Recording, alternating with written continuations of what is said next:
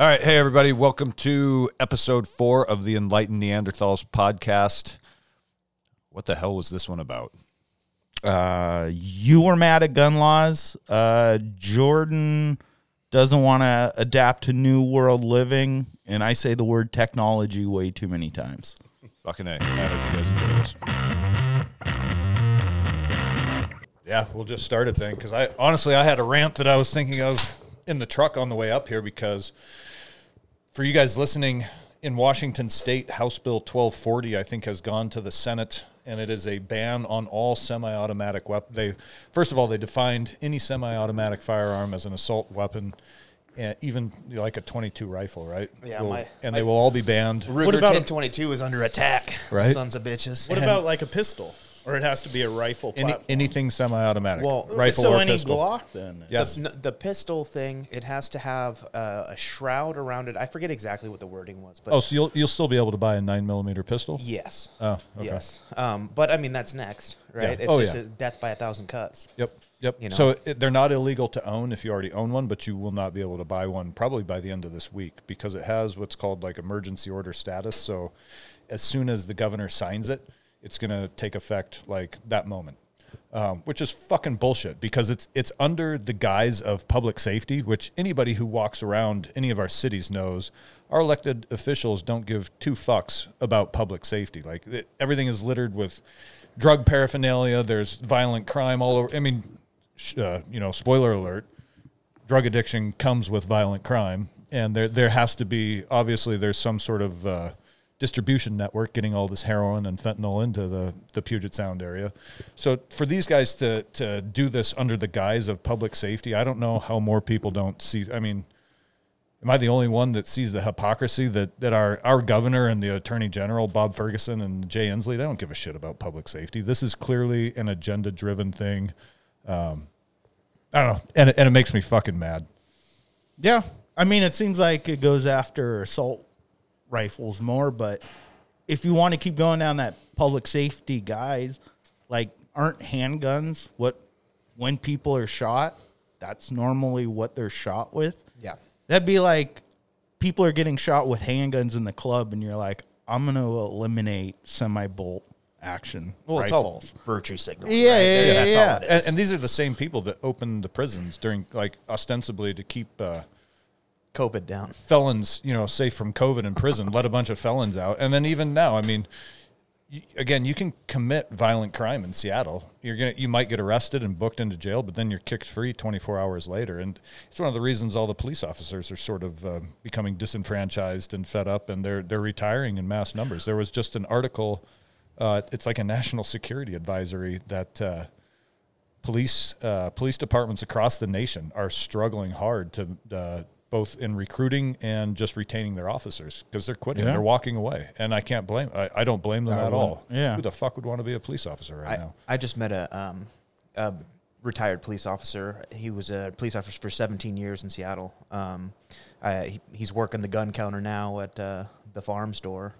Is that right? Yeah, he was just like, I was sick of it. Had He was enough. Like, I think 4 years ago, he was just like, this is getting to be too much. And then, in the last couple of years, obviously that would have fucking put him through the roof. But he was saying, that my buddies that I talk to, head down, just, yeah. I'm going to get through my day. I clock in, I put my head down, walk around, do my thing, on the beat or whatever the hell that is, and clock out. Yeah. He was like, there's nothing they do. He was like, and that's just what's truly happening in Seattle. And it's like, Jesus. Yeah, and why? Why should they put themselves in a risky situation when law and order is not actually enforced? And I think I've said it before, like, I want to live in a society of law and order, but so much of this shit is pointing to the fact that it's all corrupt. It's all about personal agendas. And honestly, I mean, who knows? Maybe it is a World Economic Forum globalist agenda that's being pushed down through the Democratic Party. I don't really know. We probably never actually know, but it sure feels that way. And I'm at a point now where I no longer recognize the authority of the state. Like, you know what I mean? Like, as far as I'm concerned, if someone walks up to me and says that's illegal by state law, my answer is I don't give a fuck. Yeah. Because the state no longer has authority over me. They've showed their ass, and I no longer recognize their authority, and I'm now guided completely by my own morality. Yeah. Which is a good way to do it. I mean, realistically, I mean, you're not a bad person. You're not going to do I am immoral things. I'm not backing down off of that. And so, like, there's potential conflict in the future where they're going to say, hey, you violated this law, or you're doing, you're teaching firearms training out in the woods there in Granite Falls, and we're not going to stand for that. So then at that point, it becomes, the sheriff's deputies, the state patrollers, the police officers, the FBI, whoever, they've got to kind of decide if they took better training. Well, it's a matter of numbers. Like, you can't hold off against, a superior number of people. And I'm fine with that. Like, I'm very comfortable with my mortality. And like I said, I'm not backing down off. This is a hill I'll die on. But my fight is not with a police officer or a sheriff's deputy. They live in our communities. They're unhappy about what's happening. So why pit the two of us against each other? And it's kind of comes down to, it's going to be their decision. Do they... When their master says, go out there and get this guy, do you say, yes, sir, boss, we'll go violate his rights to maintain our health insurance card. This is how I pay my bills, so I guess I got to go do this. But what you got to understand is I'm going to fight like a tiger who's backed into a corner. So you're not coming out of it unscathed. You got to look around that team room and think, yeah, we'll get him. Yeah. But shit, man. Who's not going home? A couple of us might not make it back. The saddest thing for me in that is, like you said, you want to live in law and order, and it when you say that, like, the state has no validity, and it's like you just don't care, it's like the saddest part of that is that you've lost faith in the group around you. No. Like the group around me is strong as fuck. That's actually why I feel good saying this. Is we could do a better job. No. I mean, like, because I'm always on the side of things could always be better. People could be this altruistic, amazing thing. And that when greed or corruption takes over, like if you had a parent that was a severe alcoholic or drug addict, right? And they're telling you the rules of the house, but they're so fucked up in their rules, in your heart or just practical common sense, what they're saying is not right. Whether it's domestic abuse, whether they're emotionally battering you. And it's like, at that point, that sucks for that child, because they know that their parents are wrong and they're better. They've lost faith in the institution. This family cohesive bond that could be better. A child and its parent, a citizen and its government. It's like our government's here to help us. That's what the point of the government is. And it's sad when you see citizens like you lose faith in the government, just like a lot of us have. Yeah, I mean, what is the point of these? If you're trying to protect us, what is the point of what you're doing? And so now you have citizens that feel disenfranchised or upset about the way they're being represented or led. And it's just bad emotions and feeling breed more bad emotions and feeling. Yeah, at this point, it's become oppositional. It's like the primary function of the government is to provide a framework in which the citizens can succeed.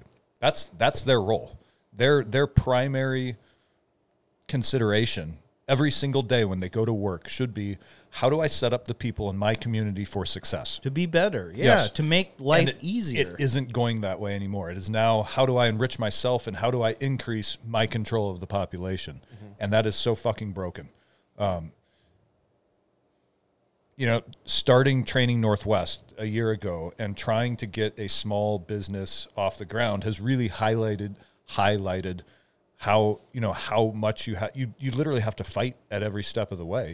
It's this permit that you can't get, or this insurance requirement, and it's forms, and it's hours and hours of sifting through red tape and trying to find the right form, and did I get it filled out right? And right now I'm afraid that some little box didn't get checked, and now I'm going to have to get what I mean? It's just this I shouldn't be having anxiety over administrative shit, because I'm like, oh crap, if I did this wrong, they'll send me a fine for this, and yada yada yada. The reality is, I should feel like I'm running a business within a framework that supports me. That's what the government should be doing. Is they should be supporting small businesses, so that rather than think to yourself, oh, this is just too much, I should just fucking shut it down and I could just spend my weekends out in the woods with my close friends. Mm-hmm.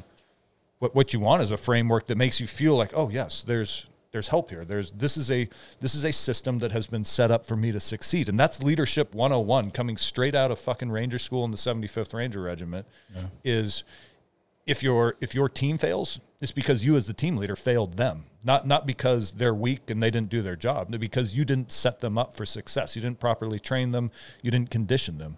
So our state and federal government are not setting us up for success. And I think it's by intention so that they can maintain their monopoly of, all the like big box stores, because, and totally going on a rant here, but if you look at like the COVID lockdowns, they shut down small businesses, mom and pop businesses, which transferred all the wealth, all the business to the big box stores. I went into Home Depot and the fucking Christmas lights section was open. So was the inflatable Will Ferrell elf doll essential? Why did a cafe have to shut down? Some if would you can say yes. All right, rant over.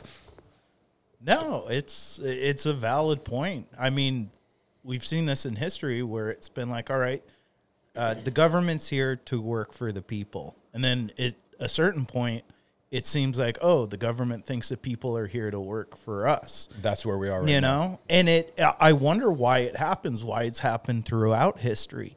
Is part of it when you establish laws, it's hard not to revoke laws. It's really easy to get a bill passed, but to get something resigned or absolved, it's tough. So then it's like, okay, so maybe you made, like currently in Seattle, they're proposing a bill for homelessness, and the budget for it is out of control. So if we fix homelessness, this is kind of conspiracy. If we fix the problem, then where's the incentive for us to keep our job if we no longer have a homeless situation? There's journalists in Seattle who are calling it the homeless industrial complex. And I might be saying the wrong, I'm going to credit it to Jonathan Cho, and if that's the wrong person, I'm sorry, but he's one of the like independent journalists who's kind of highlighting a lot of shit that the Seattle City Council doesn't want talked about.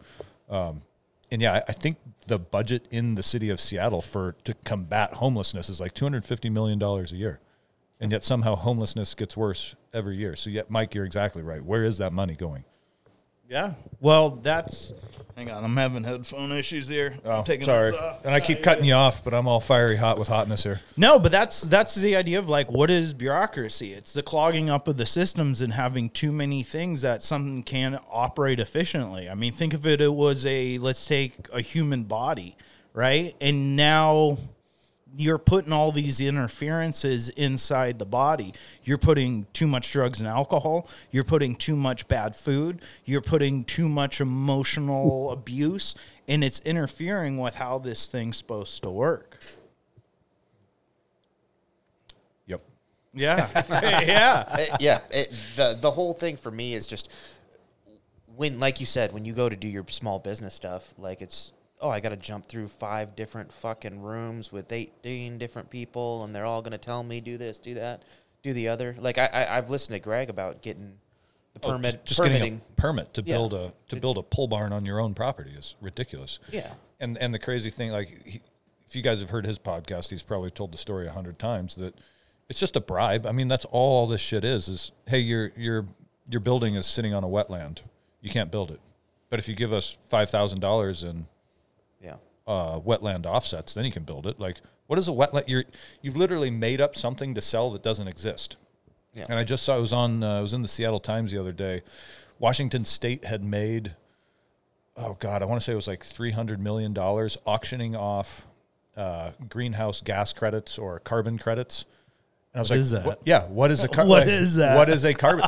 They literally made something up and then sold it for hundreds of millions of dollars. It's the NFC for friggin' the left, Yeah. Yeah. It's and you know what I mean? So it's probably, if you want to, build something like we're talking, large scale commercial or industrial construction, you probably need to have these credits in order to get your permit. Again, to get your permit approved, you got to jump through all these hoops. Yeah. So did you buy your carbon offset credits? Yeah, well, that's the same thing with like the guns, right? Like, a short barrel rifle. You can't have a short barrel rifle unless you want to pay us $200. Then it's totally not a public safety issue. Then it's cool. It's cool. Well, that $200 made it safer. Yeah. It's like with my boat. Like every year I get new tabs for my boat. I have to pay, it's like $80 goes towards it. They itemize, like when you buy trailer tabs or anything, it itemizes what some of it's going to. And one of them is like $80 for a boat salvation fee, and they're like, all these boats out there that crash, we got to go pick them up. And it's like, I've never really seen a bunch of just stranded. How many boats are getting crashed that you have to do this? Or when I insure my boat, which you guys make me do to drive it out on the water, most boat insurance come with a tow and salvation insurance for it. So it's like, yeah, of course, they just want to keep taxing. I mean, that's kind of why libertarians exist, I feel. That whole idea of smaller government, it's like, okay, what's the most we can do for the least amount of money, allowing you the most opportunity? Or, like a limited, create this framework for the citizens to succeed within and stop right there. Because, I mean, we have to... Yeah, we have to pay taxes. We need infrastructure. Yeah. It's not like we're crazy people saying down with the system and we're going to burn it down and build it up. It's like, no, man, you have to have fire, police, teachers, infrastructure, food coming in and out, rules, regulation. I can't have some huge chemical company dumping all kinds of poisons in the river. But it seems like those big chemical companies, like you say, you want a suppressor, pay me $200. Yeah, pay me a $200 chemical spill suppressor fee. Well, the crazy thing what was Pfizer's, like their biggest fine ever paid was like, was it? Oh, it was $1 billion right as COVID was hitting. But one to the DOJ, and then they had to pay out 70,000 people. But the product that they made, that they got the fine for, they made like $10 billion on. So So they their net was $9 billion cost of doing business. Exactly. When you're that fucking rich. But then that terms, like, what's a slogan? One person dies, it's a tragedy. 1 million people dies, it's a statistic. And that's kind of what it is. I mean, when you get to where your bottom line is the only thing that matters because you have investors, and the more money you get with special lobbying and interest groups, you can persuade and fund them to get your business even more money. I mean, that's kind of the problem where we get with greed. And I mean, you hear, I always say people that are like, the rich are horrible. The rich are horrible. It's like, yeah, some rich people are probably horrible, no, but they're not, a lot, because they create jobs they create businesses to create jobs to keep, if you're 25 and you just need a job and you need to work somewhere, you kind of have to rely on someone wealthier than you to hopefully have figured some shit out so that they need to hire someone. Yeah. And then not everybody has an entrepreneurial spirit. Some people want to just be there's nothing wrong with being an employee. It's great. Like you need to earn your way in the world. But without entrepreneurs, people who don't want to be entrepreneurs aren't going to have a lot of options, because if we're left with big box stores, those of you who don't want to be entrepreneurs, you're going to be left with working a checkout stand at Home Depot or delivering Amazon packages or greeting people at the door of Walmart. Fucking A. Yeah. So what? No, I mean, but this is something everyone feels. I mean, this is what everyone feels and thinks, but it's hard for people to really just be like, hey, what the fuck is really going on? Here comes my second rant. Is I think, So I think that these elected official type, the Nancy Pelosi's, the Chuck Schumer's, the whoever fuck. It's both sides of the aisle. I don't mean to like just call out Democrats, because I think the Republicans are just as guilty. I think they look at us as human livestock, and our usefulness is to work the checkout lines, shovel, take out the trash, yada yada yada, and vote. Yeah, and that's why they encourage weakness as a virtue. And that's why I think it's so important right now, and why I literally got off the bench in 2020 when I saw all this shit going on, and it's time to promote strength and masculinity and moral courage, because that's the only way we're getting out of this. And I was lifting weights in my garage today, watching the people that walk by, and it's all like 50 to 70-year-old women with their little purse dog, and they've got their fat husband kind of shuffling along behind them with his beer belly hanging out. That they made walk. Yeah, exactly. There was a fight about it. You need to go get your exercise, which, you do, but walking around the block with the dog isn't going to cut it. But they look at me like I'm some kind of asshole because I'm out there in my garage with the door open and Slipknot blaring while I'm lifting weights. If you listen to Slipknot, you might be an asshole. I'm sorry, I have different music tastes than you guys. I have peer-reviewed studies that show listening to heavy metal at high volume improves athletic performance by 3%. All right. It's science, Mike. All right. Metal. But I just look at these men, and it's you guys have lost your way, right? And so, well, right now the biggest fucking thing is being the victim. Yeah. You know, if you become the victim, you are controlling the fucking narrative of whatever happens. Yeah. But that's why I'm sitting here right now. That's why I wanted to start this podcast. It's why I started Training Northwest, is because we need to get back to people being independently strong. And then when you seek independent strength in yourself, you're going to find yourself drawn, just like I didn't really hang out with you guys prior to 2020. I'd met Mike a couple of times at Greg's house. And as I saw everything that was going on and realized, holy shit, 2019, I was working construction, racing mountain bikes, and coaching Little League. And I was pretty happy. It's not bad. That's a good life. It was a good life. But the economy was booming. I didn't particularly like Trump, but his policies were putting the economy the right direction. I didn't like the state law. I mean, the state was already kind of going the way of like turning a blind eye to petty crime. And but they weren't coming after the citizens too hard, it felt like. And then 2020 happened, and suddenly we're closing mom and pop businesses and, everything that we saw there.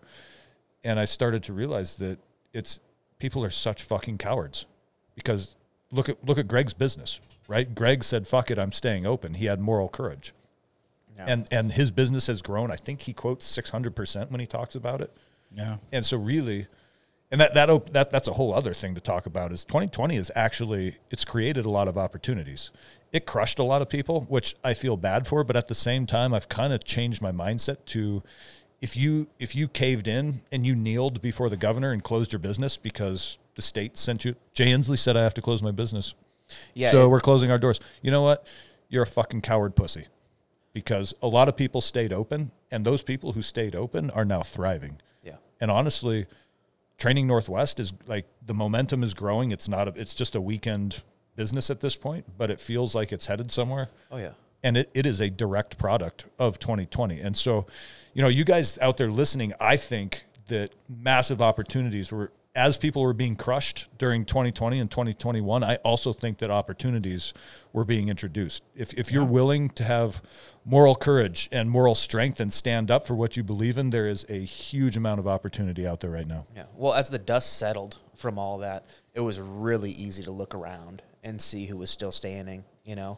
And I think that's more or less how we all met coming into this room right now, and like having the gym and everything that we've been doing. It was just a part of that, it was easy to see like everybody who showed up here, because I remember walking in here and like was like, I'm not bringing a mask in here.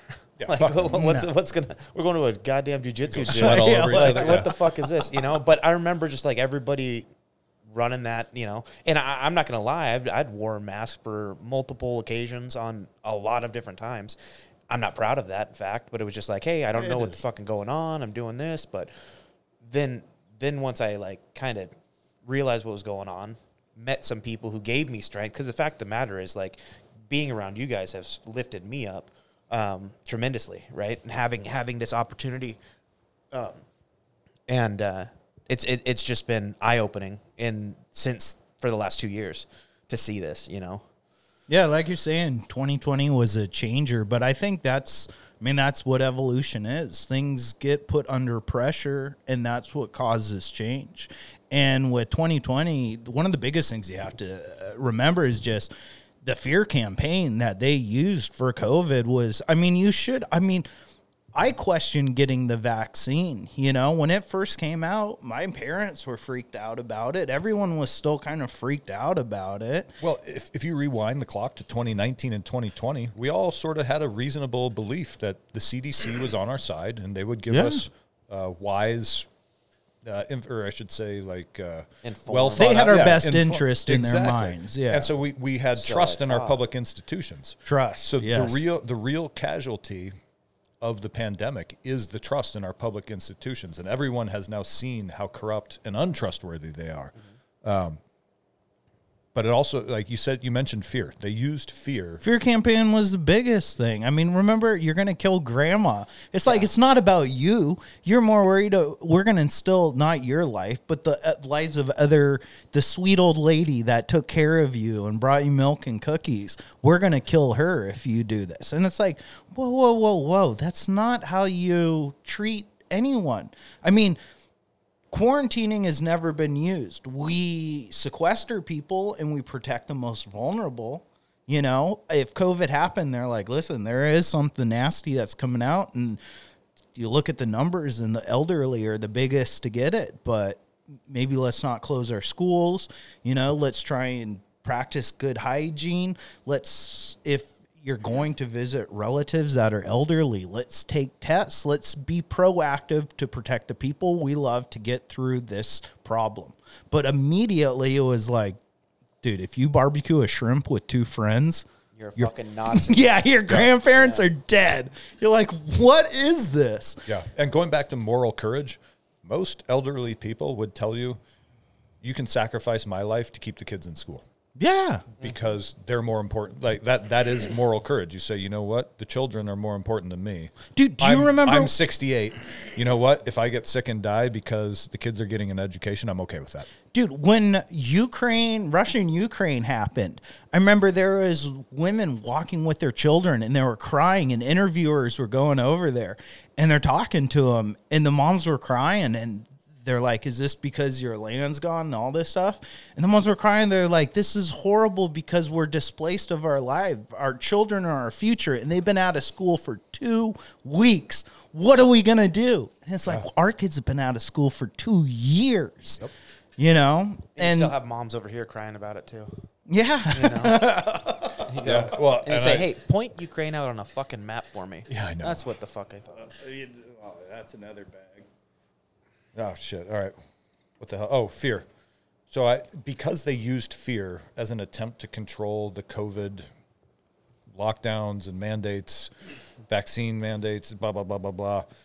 Again, I think that if this is a movie, the way it's playing out, like, they have created the counter pressure. So, like, those of us who realized that it was bullshit and decided, fuck this, like, we're not going to be human livestock. We're going to stand up to this, and we're going to come at this from a position of strength and courage. It drew us all together. And what I see forming, like, across it's across the nation. It's not just here in our little corner. We have our little bubble where it's this gym where we're sitting right now sort of is our epicenter. But look, like, Greg's in Utah right now hanging out with they just rolled out the Fieldcraft Survival Jiu-Jitsu program was just rolled out like yesterday. Yeah. So that's now it spreads, and there's other group, like, I don't want to say any names. This is a network that's growing. Exactly. Yeah, little satellites. Exactly. So I guess this message is more to men who are listening to this. Get off the fucking couch. If you look down at yourself and you're looking at a gut and some fucking Cheeto dust, if you're still breathing, it's not too late. But it costs absolutely nothing to lace up your shoes and go for a run.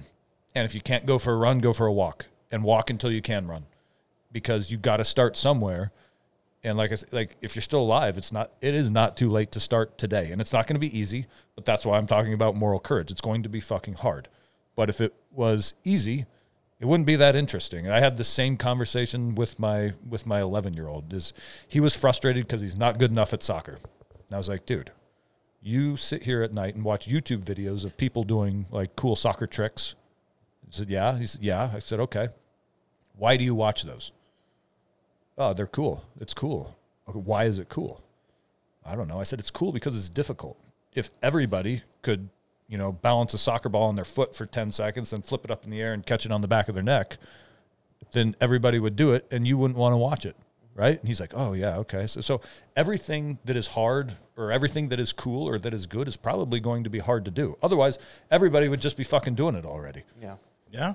Fucking that half full water bottle, flipping that shit. That was cool for about a week. Yeah, and exactly. then everybody realized there's a fucking trick to this, Fucking stupid. That was on the tailcoats of the ALS I am going to get challenge. laid tonight. I just figured out how to flip this water bottle thing. Now make a video of it.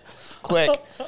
And by the way, like, again, for all you dudes out there, women are still drawn to manly men. I don't give a fuck what is being promoted on social media or on TV. If you're a single guy and you want to get laid, start being a fucking man. Yeah.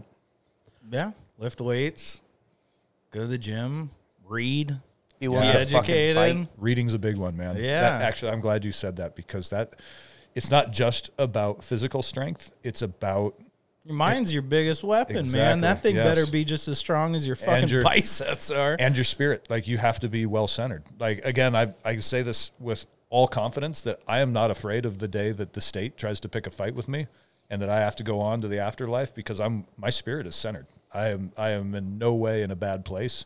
I hope it doesn't happen, but at the same time, if it does, I'm totally okay with it. I would rather live a long life with my kids and my family. But if push comes to shove, I'm not sacrificing my morals to live as human livestock for another 25 years. Yeah. Nice Yeah. part about death I always think about is like I just get to sleep. Yeah. Like I out, think about it sometimes. relax. A couple situations been like, dude, you might die, and it's like, all right, if I do, it's over, and it's like, no more burn pile, no more taking the trash I cans love up the to burn the pile. road, no more chores, just get to take a nap. Yeah, Every once in a while, I think about jail that way. I'm like, man, I would read so many books and take I'd so be many so naps. jacked and like sleeping in my cell doing pull-ups on my water bar, running through it. Gonna Oh my hang out with your god! friends every day. Yeah, get some cool tattoos. Oh, man. Oh, God damn it. I had something I was going to ask you about right then, and then I lost it when we started talking about jail. That'll do it. Jail. That Have any? changes that Hang on. feeling in a room. Hang on. Have any of you guys ever been arrested? Not Do in- we have to edit this podcast? Yes. We might Yes. Yeah. In this country and in a foreign country. Yours is Yeah. probably If you- cool. Oh, dude. If you've never been to jail in South Korea, actually, you know what? I don't think I did get arrested. No, I didn't. Never mind. Where were you? Only in this country. I was thinking South Korea, but I was not. It was a drunken night. Military? And yeah. Yeah. It got all fuzzy. But I woke up in my sleeping bag back in my cot, which means I escaped. half the company was in jail. Was including- South Korea fun? No. Really? No. We were there in November, and it was balls cold. And we did a lot of, we weren't there to hang out. We were there for. You didn't get any leave or anything and go and we had a few nights. yeah. And one of the things the Army does that's kind of stupid is they'll push you really hard on these training deployments, like 3-4 weeks. And somewhere, after like 2 weeks of really hard training, they'll be like, all right, you guys have, they'll let you go at like 5 p.m. and they'll be like, you have to be back here at 6 a.m. tomorrow morning. Don't get in trouble. So you can't cause ruckus. Yeah. No. But it's like, hang on. We've been cooped up under extreme amount of pressure for the last 2 weeks, and you're telling us we have 12 hours of freedom and don't get in trouble? Good fucking Cause luck. more trouble. Please. Yeah, especially a bunch of rowdy, 19, the average. That's Do you- one of the best stories of Go- getting back into that fucking camp. Oh, really? Or from what? Yeah, Okay. you tell him that. Let's tell it. Okay, so we got this night out in, I think we were at Camp Humphreys in South Korea. And I can't remember the name of the city. Maybe it was Osan. I might be wrong. But anyway, so we're going out. We're going to have the company, Alpha Company 275, is going to pay for dinner. So we went to this Korean barbecue place and had really good food. Nice. The company XO is walking around with a plastic milk crate full of these little clear plastic bottles of soju. Soju. Oh, What's an XO? Executive officer. Okay, yeah. And soju is evil in a bottle, man. It is white lightning alcohol that... It's Saki's it's nasty like cousin, dude. Well, but it's really smooth when you drink Oh, it. yeah, but it the goes down hangover- like Is it like a rice wine? it's kind of another deal? rice wine. It's just South Kore's version of Sake. and Yeah, stuff. it's, And it's really strong and it goes down really easy. Hell yeah. And it's got what I don't know if there's any truth to the whiskey makes you fight and tequila makes you everybody's best friend, but I tell you what, soju makes you fucking lose your mind. And, yeah. So we'd been out where everybody's wasted.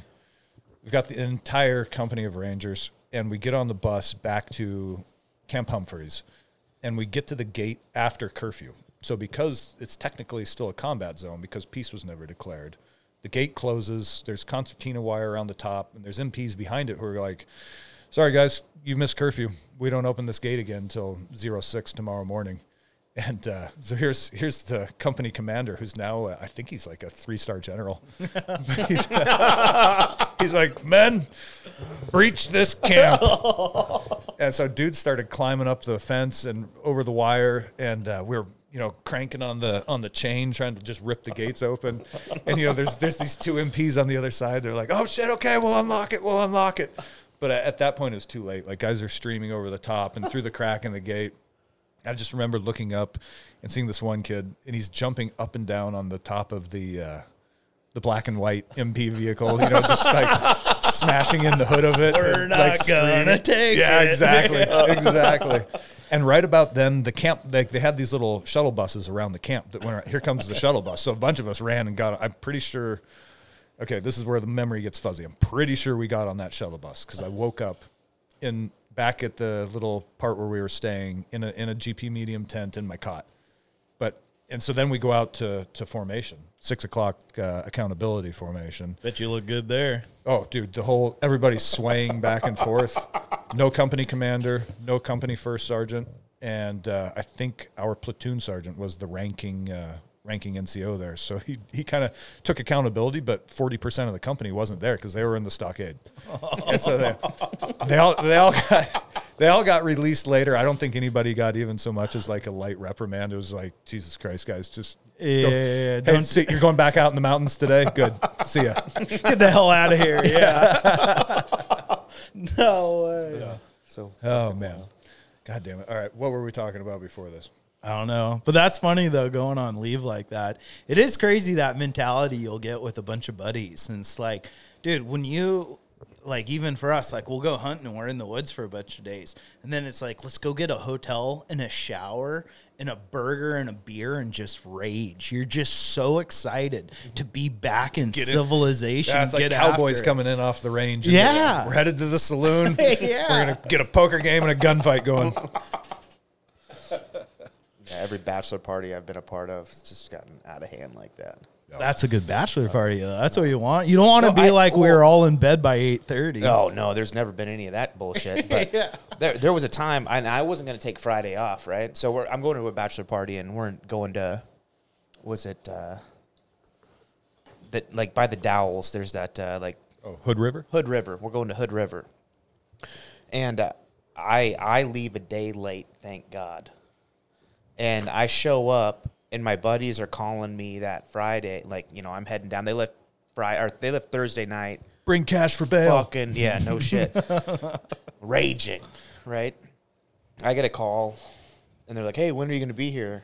And I was like, 3 hours. I'm just passing Tacoma. And they're like, all right, well, we got kicked out of Hood River. Like the sheriff, the sheriff kicked them out. It's like the first Rambo. He's like, I don't want you in my town anymore. No, they followed a path of just destruction from this bar back to the Airbnb. Vomit and $1 bills. Yeah, and they were just like, what the fuck is going on? And so they got a call from the Airbnb company, or not the company, but the folks that were renting it to them. Oh, shit. And they were like, hey, you guys need to quiet down, or we're going to have to ask you to leave. He was like, okay, we'll lights out, we'll be quiet. And then all of a sudden, they got another call like an hour later, and they're emailing this stuff back and forth, and they're like, matter of fact, you guys have to leave, because if you guys don't leave, the city is going to revoke our rental status. So they had to kicked them out. That the next morning, they weren't allowed to come back. And then the sheriff ran into him and was like, you guys need to leave the town now. And so when I got there, I got 4 buddies hungover, just all fucked up, sitting on a curb. And then another buddy, they're like, oh, we're waiting for Dylan. He decided to go kite surfing. Took a kite surfing lesson. And I was like, what the fuck? So then everybody loads up, and one buddy's just fucking hammered and just needs to sleep. And we don't know what the bachelor party just started, so they were like, well, we don't want to go home. So one buddy ends up renting a cabin in the middle of the woods, and we fucking just go out to this cabin and just got annihilated. It was awesome. But yeah, they still can't rent stuff in fucking Hood River. And they're outlawed. Yeah. No shit. It was hilarious. That's kind of funny. I I remember after high school, some of my close friends are like, we're independent. We're going to get a house. And all three of them went in on a house. And they lived there for maybe... Renting a house? Yeah, they were renting a house. And they lived there for 3 weeks. And I think every weekend they got like a noise complaint and stuff like that. So then by the 4th week, they got a letter. And they're like, you're evicted. And they're like... We're having an eviction party. Dude, it was the most epic party I've ever been to. I mean, they just didn't care at that point. Yeah. Barbecues getting thrown off the porch. Oh, stuff, dude, yeah. it was beyond. Yeah. The cops showed up. I mean, it was great. It was great. And that is why I don't want to buy a rental house. Yeah, right? Fuck.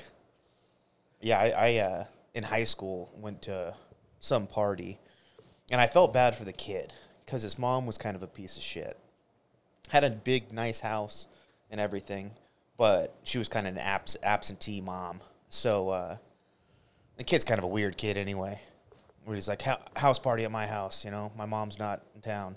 And his mom, I guess, just, like, took off with her boyfriend and just, like, hadn't come back for, like, 4 days or some shit. And he was like, fuck it. Let's get wild. And then we get there, and he's just like, destroy everything. I was like, what? And I'm having to like calm some buddies down. I look over, I got a buddy just beating the shit out of his fridge, and like other buddies are throwing the fucking barbecue off the deck. It's like, and by buddies I mean just acquaintances. I was never that kid, but yeah, it was fucking wild. People fucking punching holes through the wall. See if they can make shit. Yeah, dude. As a kid, I was so scared of my parents and stuff like that. It's like to think of doing that to their house. It's like I would have to be a legitimate psychopath, like disassociated from any empathy or consequences. Like, well, I was like respectful because my parents would leave and I would throw parties, but then it was like the next day I would just clean and clean up everything. So that, when they came home, there was like no. I mean, part of it was not wanting to be caught, but part of it was also like, oh, if the house is trashed, my parents are never going to leave me alone again, you know. And I want to be able to have a little party with my friends over. So, were you a good partier in high school? I feel like not a lot. I missed like everyone I know. They're like, oh, high school parties, high school. I felt like I was always so busy with like snowboarding and just kind of doing stuff, and I was party light. Party light. Yeah. Yeah. And I honestly didn't drink much. I smoked a lot of weed. Okay. Just because the first time I drank, I was at a basketball. Actually, you guys know Hoop Fest in Spokane, the big 3-on-3 tournament. Yeah. So the first time I ever got drunk was at Hoop Fest when I was like 15. And so we drank a bunch of beers the night before and then had to go play basketball on those asphalt streets in like, 98-degree weather. And it was just fucking miserable. And I remember thinking like, all right, well, if this is what a hangover feels like, I'm done drinking. Yeah. And so for the rest of high school, I just smoked pot. And every once in a while I'd drink like a beer or two, but I never really fucked around drinking in high school. Yeah. I feel I missed that high school experience. What about you? Well, I didn't drink at all in high school until... Yeah? I take that back. There was a couple times I did, but... Until freshman year. Yeah, well, wrestling kept me out of doing all that kind of shit. There was always a tournament or, after the normal season, it was the freestyle season and the kind of all that. So that kept me out of a lot of trouble. And then, like, my senior year after state, it was like, let's fucking go. And, haven't stopped since.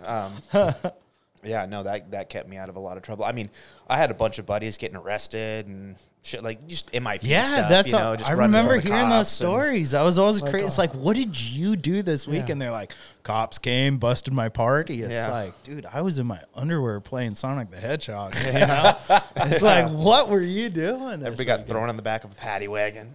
Just like But I was coming up right as Jackass was huge. So we were always pranking and doing just goofy shit and filming it. How many ER visits do you think that whole crew is responsible for? Hundreds of thousands. Without question. Oh, yeah. Oh, are you kidding me? The number of fucking idiots who watch that show and were like... Everyone loved Jackass. That's what I'm saying. Well, it's funny to watch, but... For most, I shouldn't say most of us. A lot of us were like, "Yeah, but I'm not dumb enough to do that stuff." I'm sure there were a lot of people out there who were like desperate for attention or like, craving that. You spotlight. Always had that one friend that's like, "I'll do it." We were 13.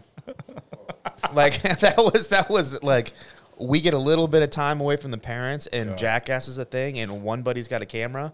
Oh fuck, here we go. You know, How long till a nut stapled to your thigh? yeah. Oh man, snorting pixie sticks and fucking. Jordan's over here putting staples through the empty side of his sack. Like, watch this, guys.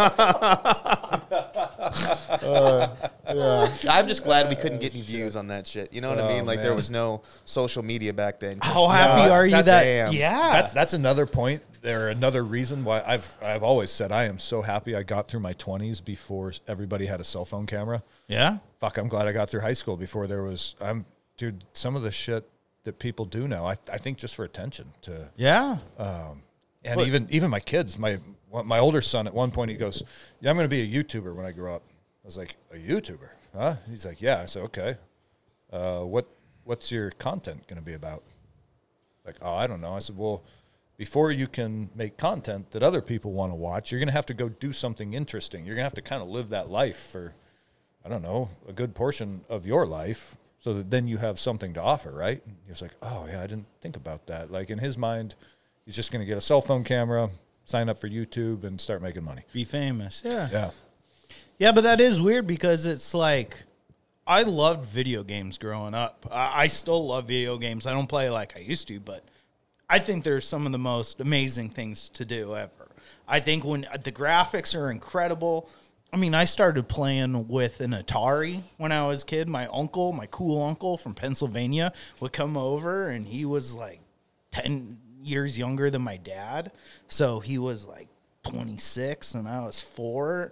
And he's like, "Check this out." And he had one suitcase full of clothes and one suitcase full of video weed. games. Yeah, no, I was too old, too young then. That was blow. Yeah. Uncle Pablo. Yeah. Good to see you again.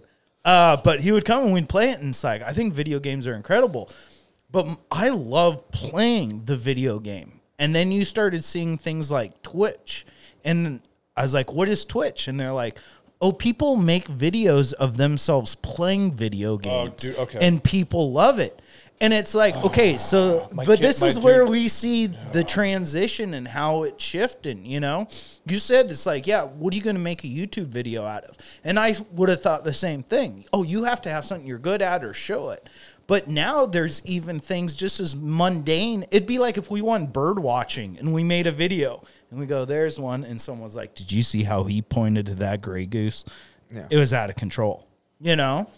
Yeah, man. I get so frustrated because, trying to like raise kids properly and do a good job and not, there's no owner's manual, right? So you're just kind of winging it. And especially now with like smartphones and tablets and all this shit. So my kids have tablets, and we try to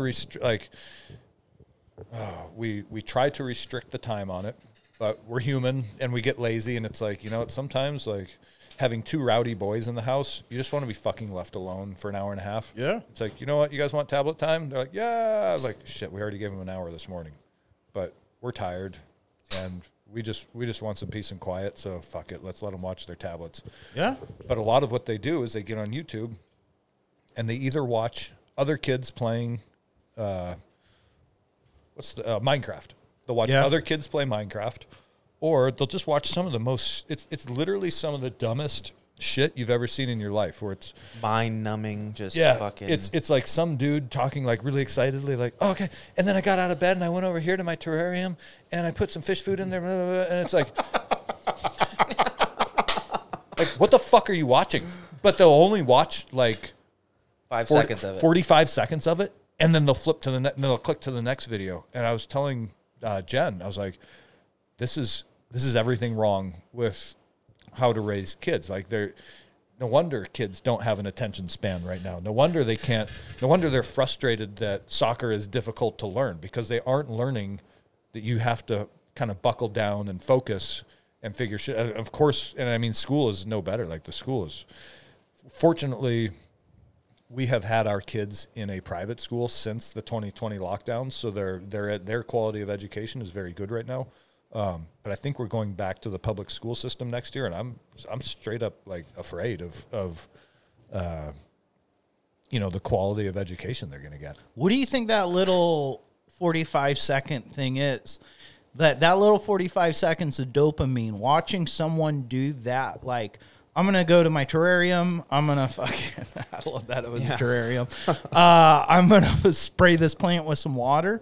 Is that watching someone live their life and doing something? Living. Yeah, you're living out. And I'm a little bit of a hypocrite because for Training Northwest, I started a YouTube channel, which is, it's starting to grow momentum, and it's has a little bit of popularity. There's nothing wrong with watching YouTube and learning. There's just not, right? Yeah, and that's the other thing. Every once in a while, But they'll it's the watch scrolling. something that's like legitimately like the other day they were watching something about tree frogs, and they watched 30 minutes of YouTube video. It was a 30-minute YouTube video about tree frogs, and I was like, good content. That's good content. Can create, it can hold your attention. Yeah. Right, but like anybody can create a fucking 20-second little fucking scroll dance fucking move and hey, film this and we're gonna dance and then we're gonna fucking but that's the problem is like people want to do that and become YouTube famous by doing some stupid little bullshit and then get some sort of clout from it as opposed to actually like putting out content where it's like researched or even just like any kind of intellectual shit. It's not that, right? So you can make your fucking terrarium fucking videos and be Yeah, I mean, a good contrast between that is there was the one, like I said, the one video where it's just this kid showing like what he does in the first 10 minutes of waking up, and it's all like kind of, it was a little schizophrenic, right? But then that video, probably because they watched that one, is what led to the 30 minutes of legitimate information on the tree frogs. But yeah, I just it's like the algorithm. Okay, you liked the terrarium video or that mentioned the terrarium. You might like a video about tree frogs, and so then they sat and watched 30 minutes of legitimately like interesting tree frog information. Yeah. I miss Jeff Corwin, man. Oh yeah, what a good guy. Yeah. And the I was about to sing the want to go wild wildcrats, want to go wild wildcrats. All the parents will know what I'm talking about.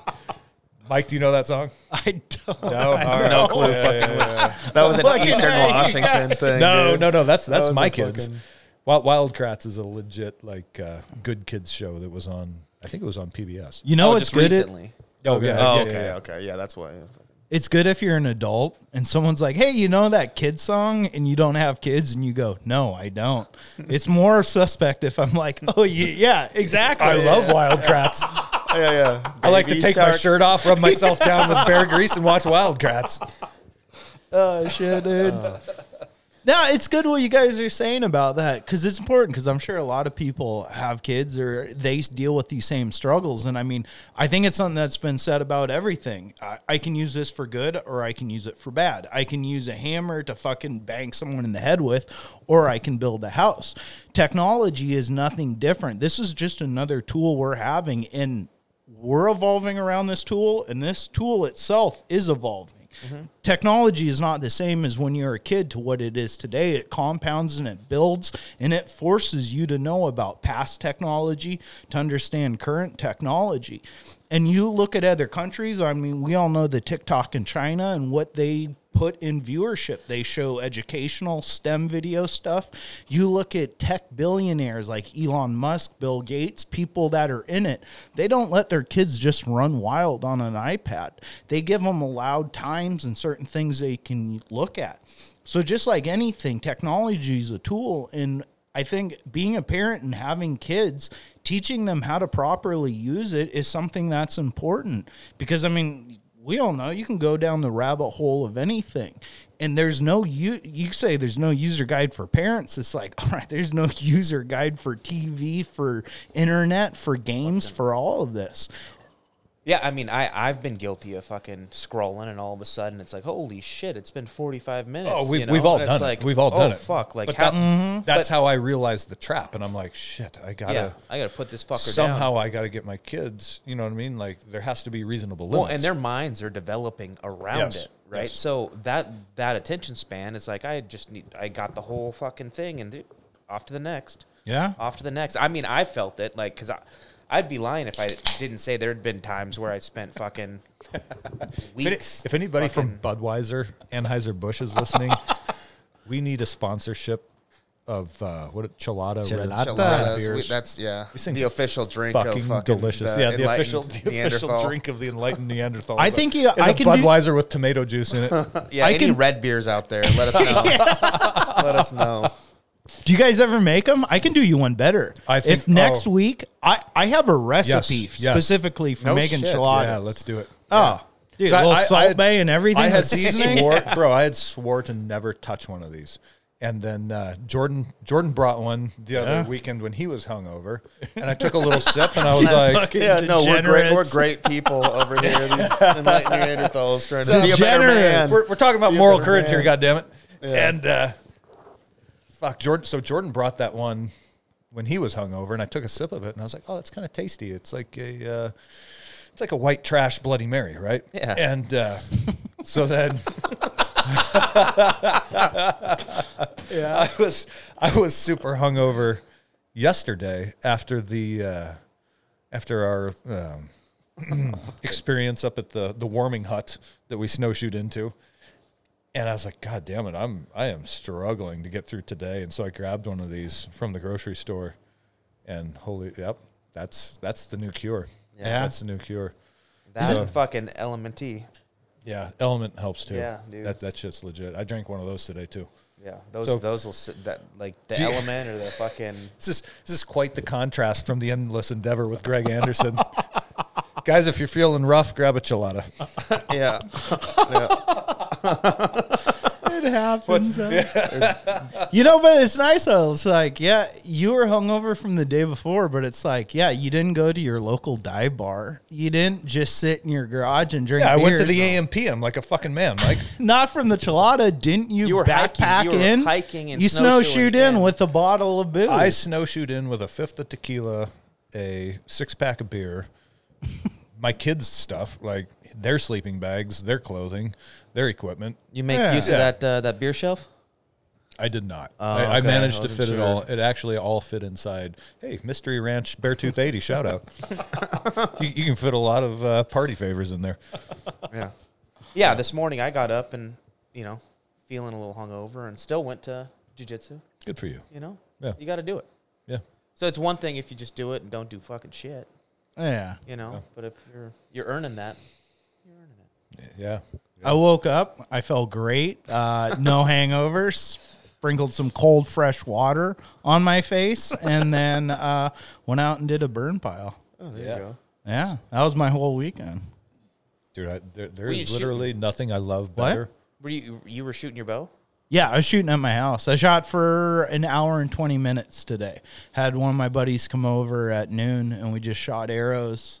Burn piled all weekend. It was awesome. There's nothing better than a burn pile. Oh, Do you? it's. I don't. Do you consider it a chore? I consider it like my best weekend. I mean, I've got 5 acres in which I'm trying to turn over and flip and make better. So technically everything's a chore, but I much rather do a burn pile and chainsaw and do that whole rigmarole. Maybe have a couple beers like you gentlemen, but not press the envelope. Do you chainsaw and burn irresponsibly without beer? No, I'm certified. Okay, good. Yeah. So if you're chainsawing and burning, and you don't have a 12 rack of silver bullets close by, we're gonna have to talk. You got it. You got to have something to rehydrate in front of that hot furnace. But yeah, it's fun. But the whole time, so my neighbor that lives right next to me, I think he worked for, what's the branch of military everyone makes fun of? Coast Guard. Coast Guard, yeah. All right, there we go. Thank you. So he works for the Coast Guard, and he's retired from them. But he was some sort of communications guy, right? And he does crazy ham radio. Oh, like yes. they bounce it off the moon, Yep. and then that signal goes onto the other side of the Earth, and then they can pick up transmissions from the dark side of our planet using the moon to reline a sight it or rebounce it and stuff. That's a valuable friend.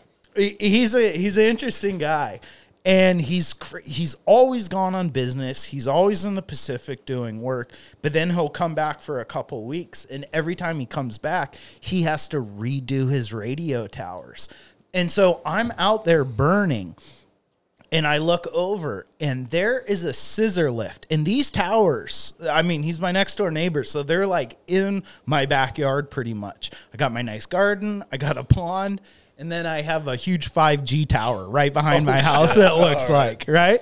And so he's up there in a scissor lift, and he's got a guy climbing a tower, and he's tethered in with the rope. Oh, and I wonder, is he contracting out to like AT&T or Verizon or somebody? I don't think he's for phone. I think this is all through his work. This is and his stuff. private tower? Yes, this is his own private thing. Because you, if you have land, like AT&T or whoever will approach you and ask if they can lease space to erect a tower. Yeah. They did it right in Snohomish outside my parents' place in the flats. Okay. So you think these are his? These are his absolute private. Yeah. Okay. He's talking to the Ho Chi Minh Trail. You know what I mean? Like, he's communicating. But he's got this guy climbing up there. He's in the scissor lift telling him what to do. I'm watching this. I'm having fun now. I'm throwing logs on the fire and enjoying myself, maybe cracking open a beer, watching that neighbor. And they're slipping. The guy's falling.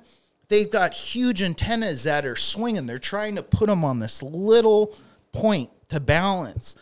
They're falling off the tower. They're swinging. They're hitting the scissor lift. Guys are yelling at each other. They're swearing at each other. Oh, shit. Whoa. 3 hours later, they got it erected. This sounds like iron workers, to be Oh, honest with dude. you. And then they're best friends. They're like, wasn't that crazy when that antenna fell on me? Ha, ha, ha. I hear them laughing. I'm like, this is the craziest burn pile I've ever done. Wow. All right. Yeah, that's a solid weekend for them. Oh, neighbors are entertainment, man. Yeah, good gravy. Not when you live in an HOA. Neighbors are. I love my next door neighbors, but being in an HOA is such a fucking disaster. I'm technically an HOA, but I only pay $150 per year for it. Same to for maintain us. a road. Same for us. But to me, an HOA is just, it's like... one more fucking yeah. thing. Remember the kids who wanted to be the hall monitor in school because they Yeah. wanted that little bit of authority? Yeah. To That's me, your HOA president? president. To me, that's anybody who asks to be or who signs up to be part of the HOA. If you're willing to step into that role, you probably have that mentality. I'm lucky. We have a badass HOA. No one cares what you do on your property. Oh, good. You can paint your house the Seahawks colors like a douchebag if you want. No offense if you're into the Seahawks. It's something I hate around here. We actually had neighbors pull into our driveway the other day, and they were like, can you look at these paint swatches? Because we have to get 5 signatures before. I was like, I don't need to look at the paint swatches. Just give me the formal sign. Yeah, I'll say because you it's, do. It's Yeah. your house, and you can paint it whatever. I don't give a fuck what color you paint it. Yeah. You could turn this thing And they were stucco. like, oh, really? Wow, that's. I was like, yeah, really. Just fucking paint it. Why do I care about your business? I never got, That's fucking wild to me. Yeah. Oh, yeah. Fuck. They would hate me. Yeah. Oh yeah. Oh, I'm they'd be sure. like, Oh, "That Jordan? paint- that paint's peeling, dude. Dude, you'd be the first guy to be executed by your HOA president. Fucking bring it on. How many dogs are living here? Yeah, that's none of your goddamn business. Is that a husky that you cut his legs? Like, what happened to the husky's legs? They're half length. Yeah, I got It bred with a wiener dog or something. yeah, something like that. Or a Fucking corgi? a corgi, yeah, husky. My and a gerbil corgi. and my husky imagine- had a baby. Imagine a husky that's legs are sawed off at the knees, and that's what you get when you breed a husky with a corgi, It looks like a husky, and it lives at Jordan's house. yeah, walking in snow. You know what I mean? Like, but that's all he's got. Dog's got more knee problems than me, dude. I guarantee you that. Yeah, Oh man, I gotta pee. Can we take a pause? yeah. Pause it. All right, so we just found out what Kozak and his wife are into. Cobbler. The cobbler gobbler here. I mean, I'll be honest. I love a good cobbler. A blackberry hang on. Oh, dude. Here's the question. Are you guys... Blackberry or apple? No, not even that. Oh. This says a lot even before you get there. Are you cake guys or are you pie guys? Pie. 100%. Pie? Yeah. Pie? Pie, Pie's where dude, you it's can't at. beat pie. Strawberry rhubarb and blackberry. Strawberry rhubarb's my top.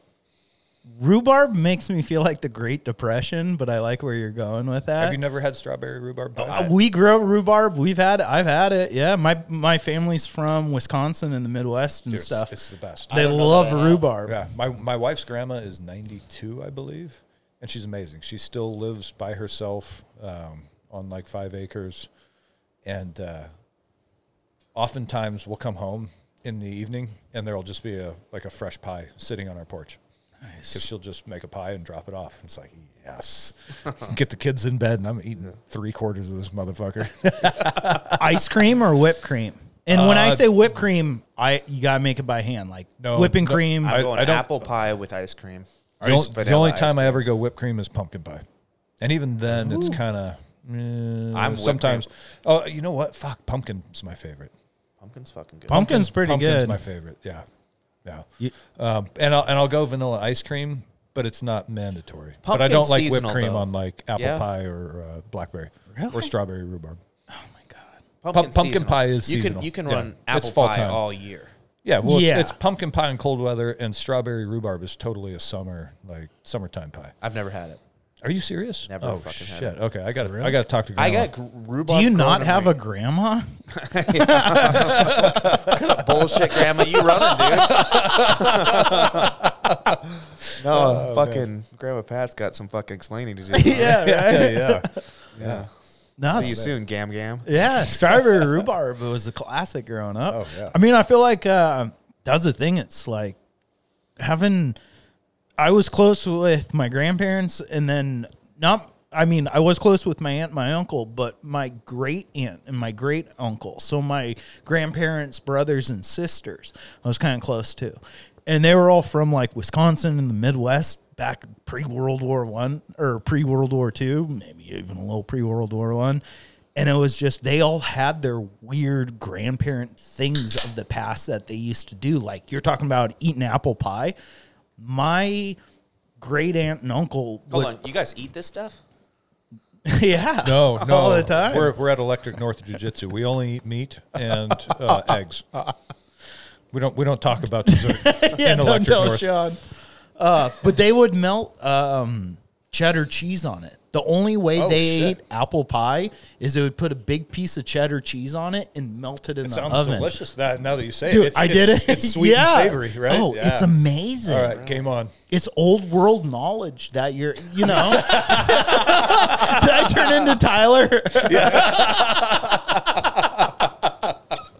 Yeah. This is how we move blocks for the pyramid. And by the way, Yeah. cheddar cheese on apple pie. But I'm in. That's fucking Yeah. wild. Yeah. Sweet and I mean, everybody loves sweet and salty, right? So Yeah. that's all we're talking about Yeah. is sweet and salty. All right, Yeah. game on. And Jordan's gotta- everybody who just listened to an hour and 10 minutes of this, just for that one pro tip from Mike Kozak, you are fucking welcome. You're welcome, America. I got a lot of those humdingers. Yeah. Well, that's awesome. All right. Well, we're an hour in. Did we come here to talk about something today? I guess it's really my fault that we can't talk about the book. But we should. No, I mean, actually, that's just one of many. I just enjoy. I mean, okay. Dude, I love that you suggested a bunch of books because that's where we're going. Like, I'm all in to get the reading list and just start reading these books so that we have. But it's just going to take time. Oh, I mean, yeah, you can't power through it instantly. And books are amazing because they're ideas. If you have a conversation with someone for 2 minutes and they change your mind, you're a fucking idiot. Yeah. It should take days of conversation. It should take thinking about something in every possible aspect. Wait, and you don't form your opinions based on little TikToks? clips on fucking TikTok and Instagram? No, I just vote down the line, either D or R. That's how I work. No, but no, I love. So I'm kind of lucky in a way that I don't know. This is weird being on a podcast now, and We have 14 downloads. Hey, thanks, Holy guys. shit, we are the first 10 We are callers going- call in, and you'll get a free T-shirt. Remember, the phrase that pays is 14 people, which you subtract our moms. it's all our So friends. 11 people. But that's how it starts. And no, I mean, that's even if it's our moms and stuff like that. I was lucky enough to grow up in this time period. I always think I am the luckiest person in the world. Yeah, we're living I'm history. in the luckiest time to grow up in the world. Maybe things aren't as satisfying naturally as a fucking a Viking or a hunter-gatherer or doing something that they're like, I'm so rewarded and all this stuff. But it's like, I ain't been bit by a saber-toothed cat. I've gotten bacterial infections that I've gotten over. I feel extreme. What was her name? Becky. But I feel extremely lucky to be where I am. And Yeah. These are fascinating times. Like, if you think about it, the Industrial Revolution is only 140 years old, maybe less. And the Industrial Revolution, as we talk about it, is all based on mechanical steam-powered engine and stuff mechanical like that, advantage. Yeah. And look what that did, though. Having those things, like, look at Marxism, look at France, look at all the revolutions when that started happening in the 1800s, when you started getting automation, and it changed work, it changed worker-employer relationships. It started philosophies with Marxism and communism and basing more on what it's like to treat people that work for you now that you can hire more. Yeah. Well, but now we're on the precipice of another thread of technology, which is electronics. I shouldn't say precipice. We're in the infancy. So people think that, like, your iPhone is like this massive, like, oh, it's so advanced. It's more computing power than you had on a desktop in 1995. And it's like, it's only, what was the first computer? 1982, maybe. I mean, technically, 1970s? computers are just running data, right? So you can do it through a paper sheet and look at, I have this many ones marked, or I have this many twos marked, right? All you're doing is processing. That was the original. Oh shit! The word escaped. God damn it! I'm having a brain fart. What do you call it? The ones and zeros. Binary? Binary. Thank you. That was original binary technology. Yep. Now we're getting into, like, The non-binary. So we have solid state technology, which is, so that was like the next evolution of binary. Yep. But now they're experimenting with quantum computing.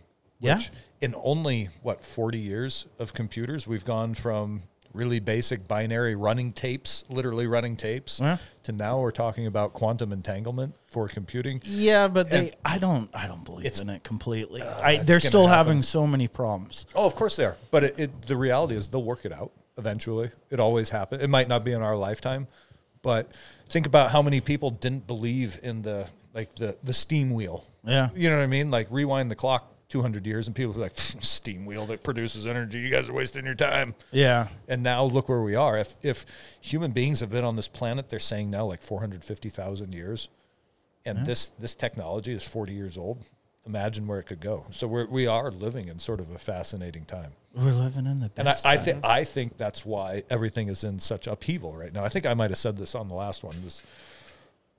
We're in a new age of information where the legacy funnels, which were, you had like the four, ABC, NBC, CBS, and Fox. Maybe Fox, they came along a little later. Isn't that Rupert Murdoch? Yeah. With Fox and stuff? Yeah. So you had your three main channels, like, everybody got their news from Walter Cronkite, right? And everybody's kids came through the public education system. Mm-hmm. So everybody's information was very tightly controlled. And now we're in this wild west of, you've got this little thing in your pocket that connects you to the world, and you can spread ideas like fucking wildfire. And I think part of what we're experiencing is humanity learning how to deal with all this information and all these ideas. Like, it's like, holy shit, we're so used to this channelized information where it's everybody gets the same, like, no matter where you are. Well, look at what we're doing right now. Yeah. You know what I mean? Yeah, no, Like, we're spreading ideas. Yeah. Some kid with a fucking terrarium out but this- there just making it happen, He's like, oh, they're making fun of me.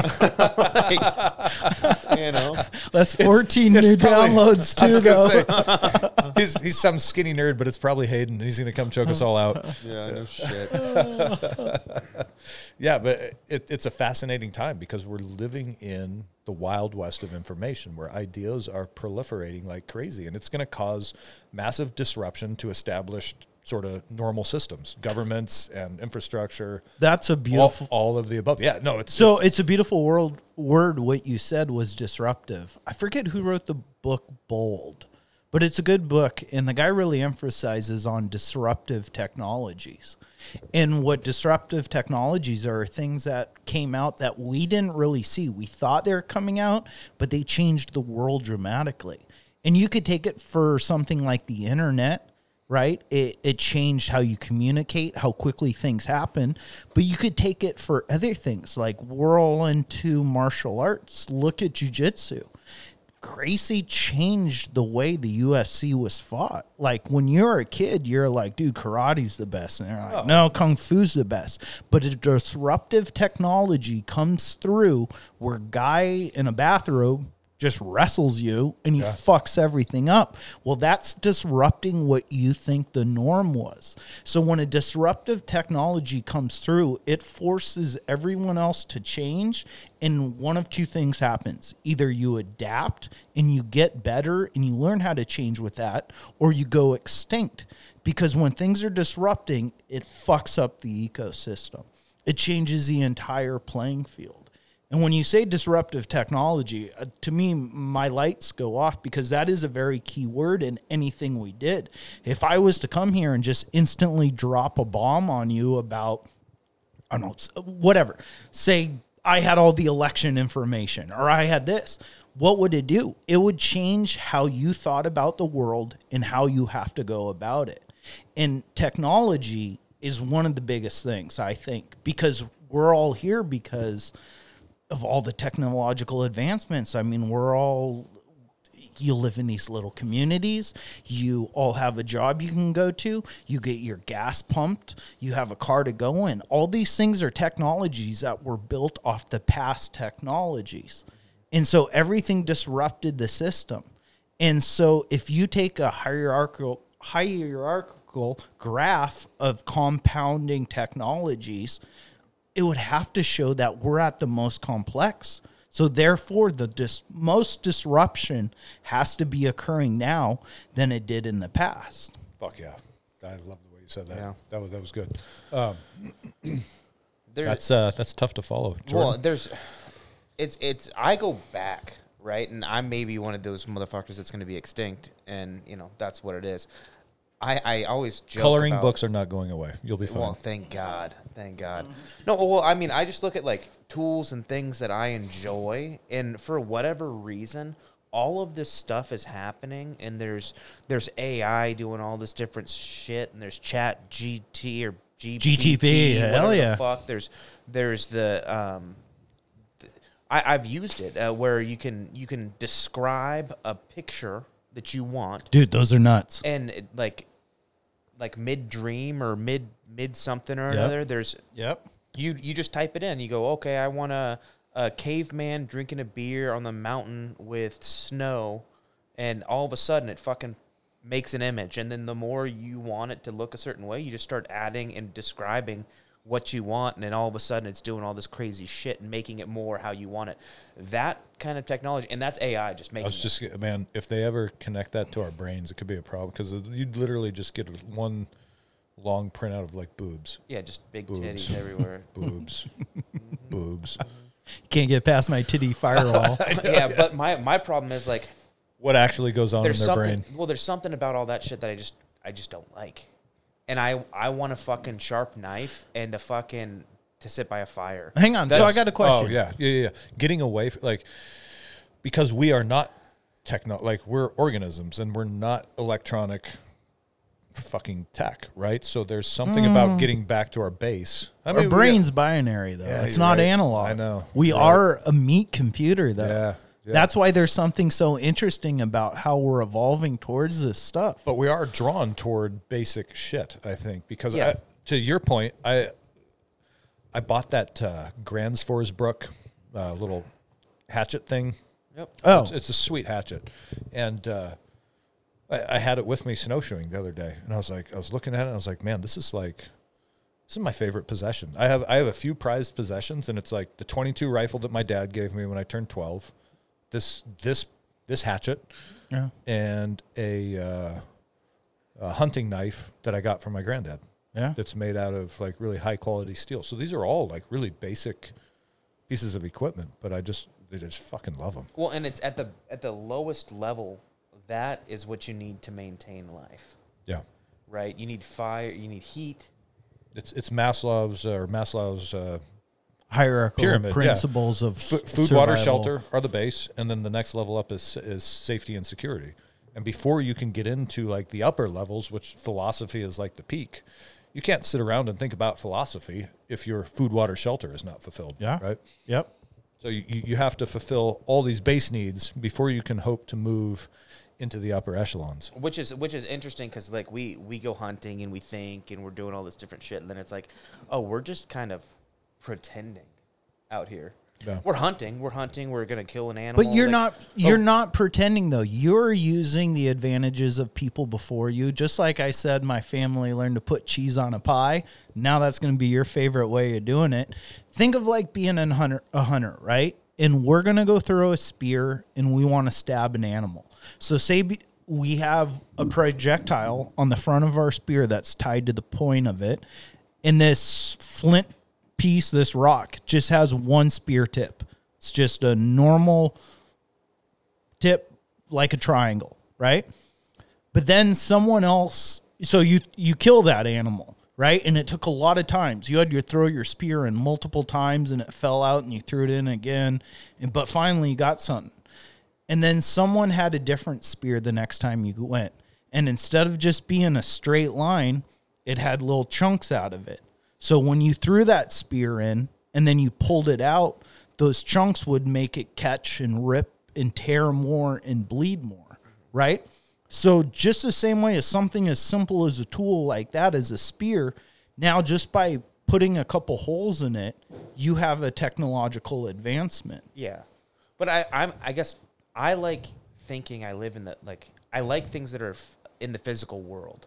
Like I like mechanics, I like knives. Bro, the hours I spent trying to figure out how to get this podcast live on the Spotify and the various hosting services drove me fucking insane. And I was like, thank God I do construction for a living because I can't stand this. I cannot fucking stand this keyboard and this screen and dealing with this shit. And I am so grateful that I use pliers and wrenches and there's something hand tools for a living. about the physical that I'm missing in all of this technology, and that's what kind of worries me, or not even worries me. It's just something that like I look at and I go, I don't really enjoy this, and maybe it's because I'm not taking the time to understand it and really dive deep into it because I'd rather spend my time sharpening a fucking knife.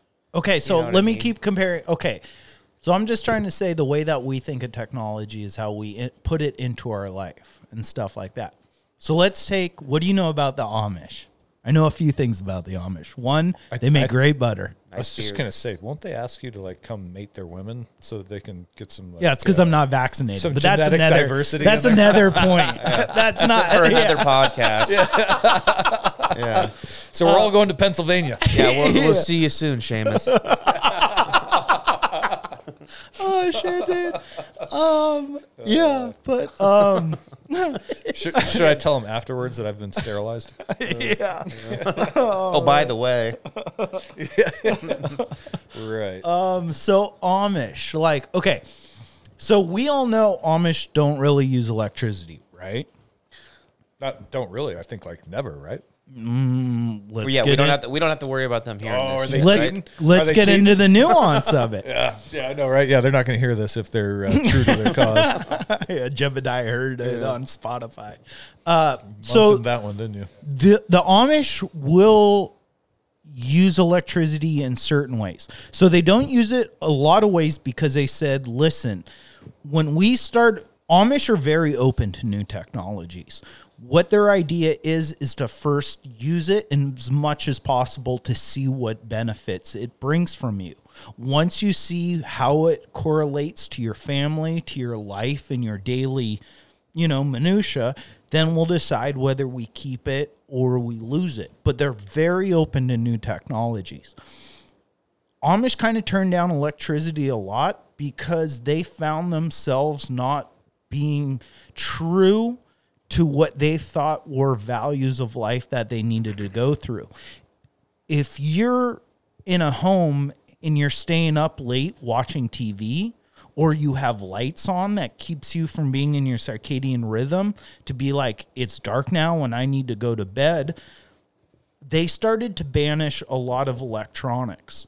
Now, a big thing you don't know is that Amish are one of the biggest people that use air pneumatic tools. And not only use air pneumatic tools, but invent new air pneumatic tools. No shit. Because in their idea, electricity is keeping that light on, it's doing all this. But if I'm harnessing the power of the wind, what's that doing? Yeah. It's driving a nail in. Yep. It's pushing this ratchet that moves the bolt for me. Yeah. So you'll find huge Amish communities that use air tools powered by electric generators because the air is the tool that they're actually using. Yeah. To get air, well, that's a generator and that's something else. Compressor, generator and a compressor. But I'm just using this compressor. Because the compressor doesn't have like a diminishing effect on society. No, it doesn't use that technology. Well, it doesn't captivate people. It doesn't cause their kids to sit around and stare at an air compressor. Exactly. I mean? Exactly. So that's kind of the point of where I'm going with all this is like, we kind of seem to be coming back to technology and what we do like and don't like and why we like it and don't like it.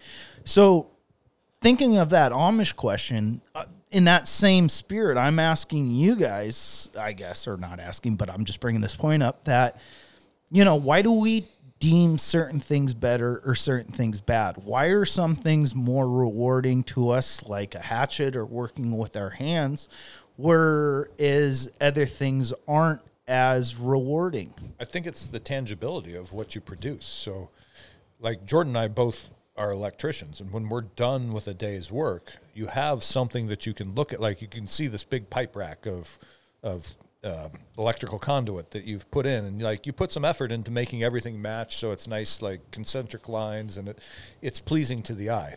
Whereas where I spend hours fighting my way through uploading a podcast, trying to figure that shit out. At the end of the night, I'm like, well, I turned my computer off and nothing has changed in my physical world in which I live in. Nothing has changed. Now I'm out 3 hours of sleep. But see, now exactly that's it. But I'm getting likes. But that's it. No, exactly. That's it. You've got this one building that you guys are working to make it look pretty and look well. And how many people does that function for? Maybe 500? Are you talking on the construction crew? Yeah.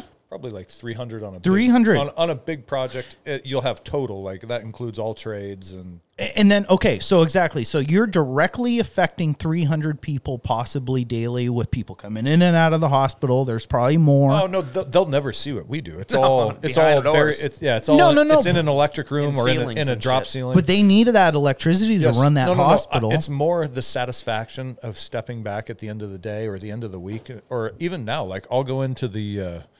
I don't want to say the name of the hospital, but I'll go into the big, there's 3 main electric rooms in the basement, and I ran the crew that put in the service and all the switchgear and all the big conduit and wire, and I'll look up at that ceiling, and I'm like, holy fuck. I don't know.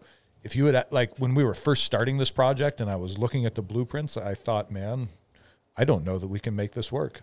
And we did. And now every once in a while I'll cruise through there just to look at that ceiling and be like, God damn. But not only is that appealing to you because you saw what you physically did with your hands and how it came out, but there's got to also be some form of gratification knowing that people are going to be able to do their jobs, to make money off of the things that you did. It's providing electricity for a hospital. It's saving patients. It's making a difference in the world. Now, that same thing might directly affect 300 people daily that work there, and then say the couple hundred people per day that are a patient, right? So over the course of time, maybe you affect 10,000 people a year doing what you're doing. But say what we're doing here, just by talking and putting things out there, we got our 14 listeners now. Love you guys. But then as time goes on, what if it compounds? And the people that like Greg's thing, that are like, hey man, it gave me a purpose in meeting. It gave me something to do. It gave me something to look for, to strive for, to listen to help me through my shitty day. My marriage was falling apart. My brother was dying. That has an impact. So it's weird how sometimes things can seem less heavy, whereas you get more gratification through what you're doing physically.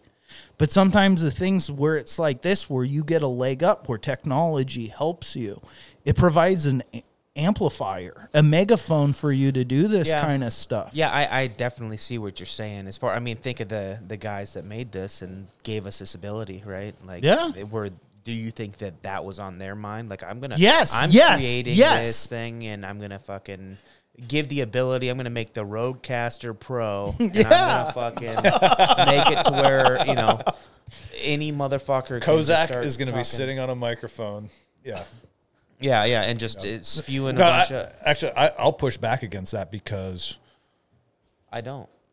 To me, it's like, I don't care who listens to this. Again, like but we do. I was, thank you.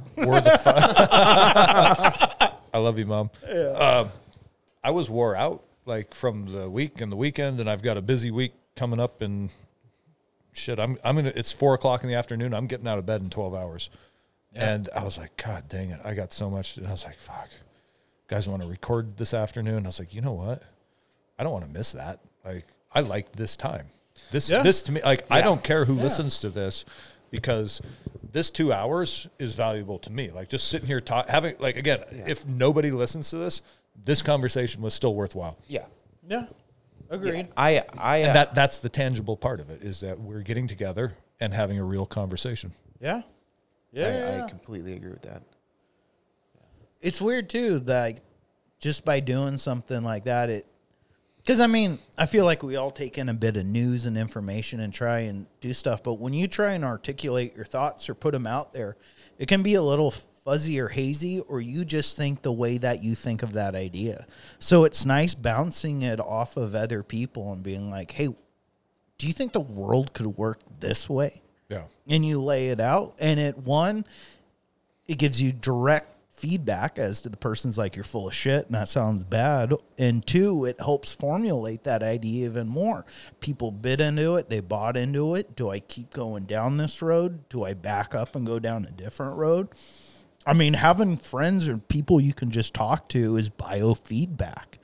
I mean, how often, you lushes were talking about being hungover. You ever been to a bar and like someone will just like start talking to you and you're like, buddy, we're not talking. You're talking at me, but we're not talking. Yeah. And just being able to talk and really bounce ideas in a safe place is always nice. I got to back up to, because I was listening to episode 1 where you said something about like stupid people talk about people. And smart people talk about events. Yeah. And great people talk about ideas. I like the fact that you guys like to talk about ideas. And that's what keeps me coming back in here, because I get so annoyed with, I'm going to shoot myself in the foot here because of Training Northwest, but people really want to talk to me about guns. And I don't enjoy talking about guns that much. I like talking about ideas and history. Yeah. That's my two favorite things to talk about, is history and ideas. Yeah, same. And I don't want to talk about guns, and I don't want to talk about equipment. And dude, gun people, no offense, gun people are the fucking worst. I went to the gun store. Training Northwest, LLC.com. No. You guys, you're into training. You're not into selling. The guys that sell you the gun are the worst, because you're like, I'm looking for some personal defense. Maybe a 9mm. A 9mm to stop someone. I mean, you probably need at least a 45 or a 40. Are you even a man? Dude, it's the worst. Have you seen that Dave Chappelle? No. Oh man, God. Where he's like, maybe I have. Somebody's walking across my yard and with the gun, and he just waves at me, and I had no gun.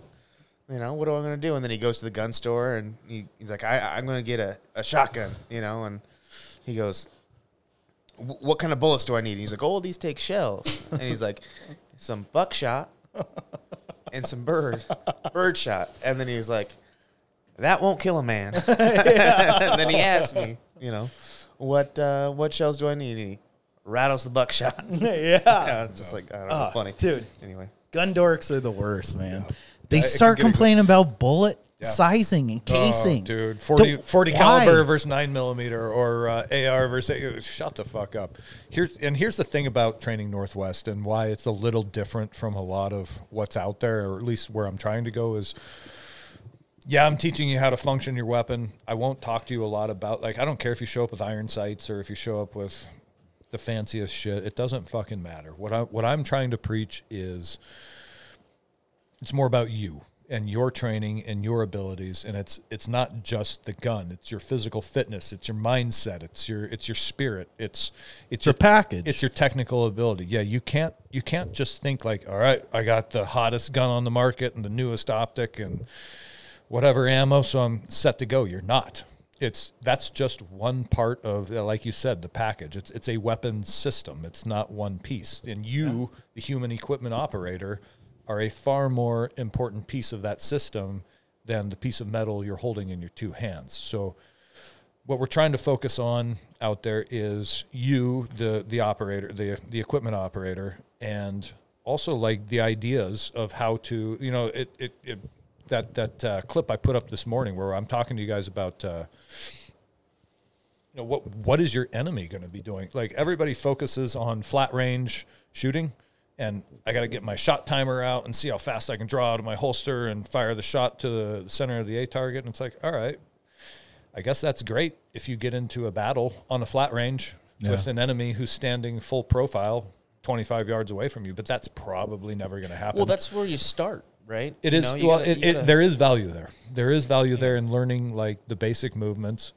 But you have to, so many people think that flat range shooting is combat shooting, and it is not. It's a step up from going to a local range and renting a bay where you can't draw from your holster and you can only fire one round every 3 seconds or 2 seconds or something.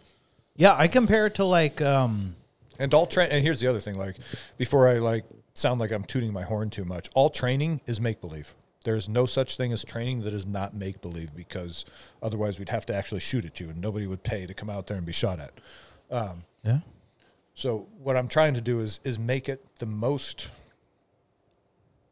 mentally engaging so that people actually have to think about. I'm trying to focus on what your opponent is doing. Level 1 is all about running the gun and basic safety. You being familiar with your gun. Yeah. But as we get into levels 2 and 3, I'm really going to drill down on not what you are doing. Well, yeah, some of what you are doing, but the reason for what you are doing is what is your opponent doing, because they have a say in this fight too. Something that grabs me instantly with this is striking more so than anything else. Like grappling is kind of a different thing. You're both already engaged. But with striking, when I teach new people, I'm like, all right, hit this bag or hit these mitts, these focus mitts we're working. And it's like, all right, you got your jab real good. You got your cross. Your hooks are awesome. Your uppercuts are looking good. Okay, so this guy's been doing striking and you've been doing striking. Now I want you both put mouth guards in and to spar lightly. And when you see two people sparring for their first time, it goes to 100% real fast. It goes to 100%, but everything gets thrown out the window because it's like you said, you trained on a flat range. I'm ready for this flat range. Well, now my enemy or my opponent is coming at an angle. What the fuck do I do? And you go into panic mode. Yep. And that is, I think, an exact correlation of teaching someone, trying to expose as much as possible to get ready for the ultimate event, the ultimate fight, whatever it is. Yeah. What you train for and then when you actually do it are always two different things. Yes. And I think that along those lines, anybody who is, there's a lot of guys who are really into all this, firearms training, and that's good. Like you should be. It's a great tool to have in your tool belt, but you guys are really fucking up if you're not going to some sort of judo, jiu-jitsu, boxing, kickboxing, like an actual combat sport, because just like Mike just articulated it perfectly. Back to what I was saying about all range training is pretend. At a judo gym or a jiu-jitsu gym, it's real until you tap. Like you can go, it's a actual fight until the moment that you tap, and then you can reset and actually fight again. And it's a great way to sort of nurture your warrior spirit, but it also gets you used to the idea of you can lose a fight. Like you think that you're going, like, man, I got my new 1911 and this kick-ass holster and some mag pouches, and I'm going to go. Nobody can stop me. I'm going to go win the day like Call of Duty. Like, oh no, you got to learn what it's like to lose a fight. And that's when you like, because if someone has you in knee on belly and is like pressing into your diaphragm, you're actually suffocating in real time, and you have to fight that urge. It's also great for your moral courage, because you have to tell yourself, no, I'm suffocating, but I've got 2 minutes. I've got 2 minutes. I can endure before I have 2 minutes to figure this out before I actually die. Yeah. And so I'm going to have to, get a shrimp, buck and shrimp, and try to figure out some breathing space. And this sucks, but it puts you in that position where you're actually confronting some of your lizard brain doesn't know that you're in a jiu-jitsu gym and you can tap out. Your logical brain does, but your lizard brain is like, hey, bud, we're dying. Your emotions, your anxiety, Exactly. all your base level traits. Exactly. And I think that's really critical for all these guys who want to be commando warriors off their, out of their lazy boy armchair. Fuck, dude. Call of Duty and range training isn't going to cut it. You got to go another level deeper and get into some sort of martial art gym so that you can understand what it's. I think understanding what it's like to lose is really important.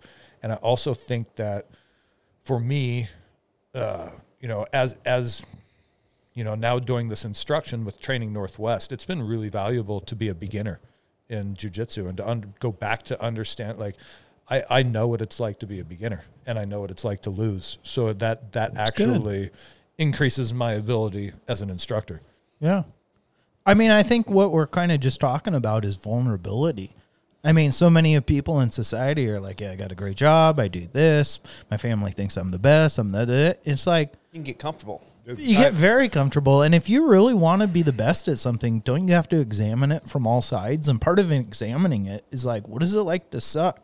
What is it like to be unproficient in something? That's as much of the reason why I wanted to do this podcast with you guys as anything else. Because the way I talk. Am I a black belt? No, well, you're a black belt. You're showing me the fucking ways. No, it's a. You guys listen to a bunch of white belts on a microphone. Yeah. Well, 100%. this one for sure, right? Like I'm not articulate in certain ways, and I just talk and fucking. So as we've been having conversations and this whole thing is getting bigger, I'm learning where my efficiencies are in talking, right?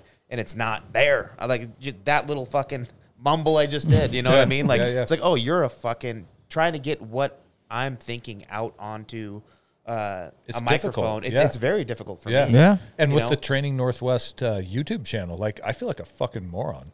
So I'll be talking to I'm like, just stop it. I turn it off. I can't do this. Yeah, retry. Yeah. I feel like a complete idiot. But then some of them people like. So I don't know. And the reality is, anything you want to get good at, you have to start at the beginning. Just do it. And you have to be bad at it. It's about reps. And one of my favorite quotes, and I'm paraphrasing, is Dave Grohl talking about how they became Nirvana. And he said, we had no money, so we bought shitty instruments at garage sales, and we practiced in our friend's garage, and we were terrible. But we just loved playing music, so we kept practicing, and we saved some money, and we bought some better instruments, and we kept practicing, and then we were Nirvana. Yeah. Like you know what I mean? They sucked, Yeah. and they just kept at it, and then they became the biggest band in the world. Yeah.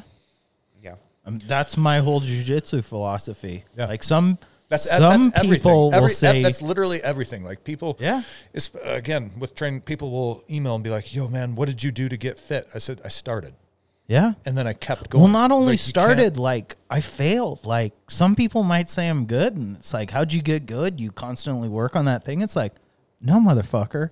I've been submitted in every position you could imagine in your entire life, probably a million times. Yeah, and I just keep coming back because I'm like, oh, I learned a little something off of that. Yeah. But if it was like I tap someone every time, it's like, dude, my whole thing is like, if I'm a black belt, I should be good in any position. You should have your butt cheeks spread on my face, sitting on top of me, and I should know the perfect counter. Shout out Danielle. Yeah. I should know her perfect counter to get her, And it's like, so to get good at that position, that means you've had to been subjected to it. Yes. Did you win right away? Multiple times. Right? Exactly. So did you win right away? Fuck No. no. I lost. In college, I didn't get a takedown for 3 months. Right? Or And 2 months, whatever. Yeah. But that's after 15 years of fucking the sport. You And know? so that's where it makes me mad sometimes when people are like, insanity is doing the same thing over and over and expecting different results. Yes, I get what that means, where you're supposed to tweak it and do things, but no. you can't And stop. You can't give up. You can't. Insanity is not doing the same thing over and over and expecting different results.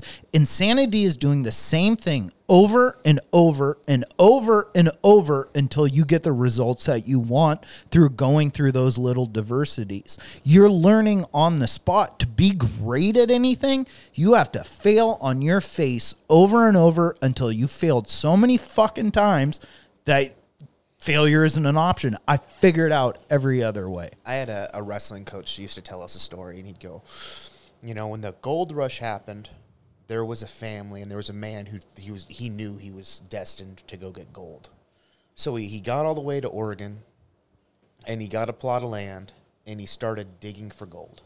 And he dug, and he dug, and he dug, and his family came out, you know, and they have this land, and they're working the land, and they're digging, and they're digging, and they're digging.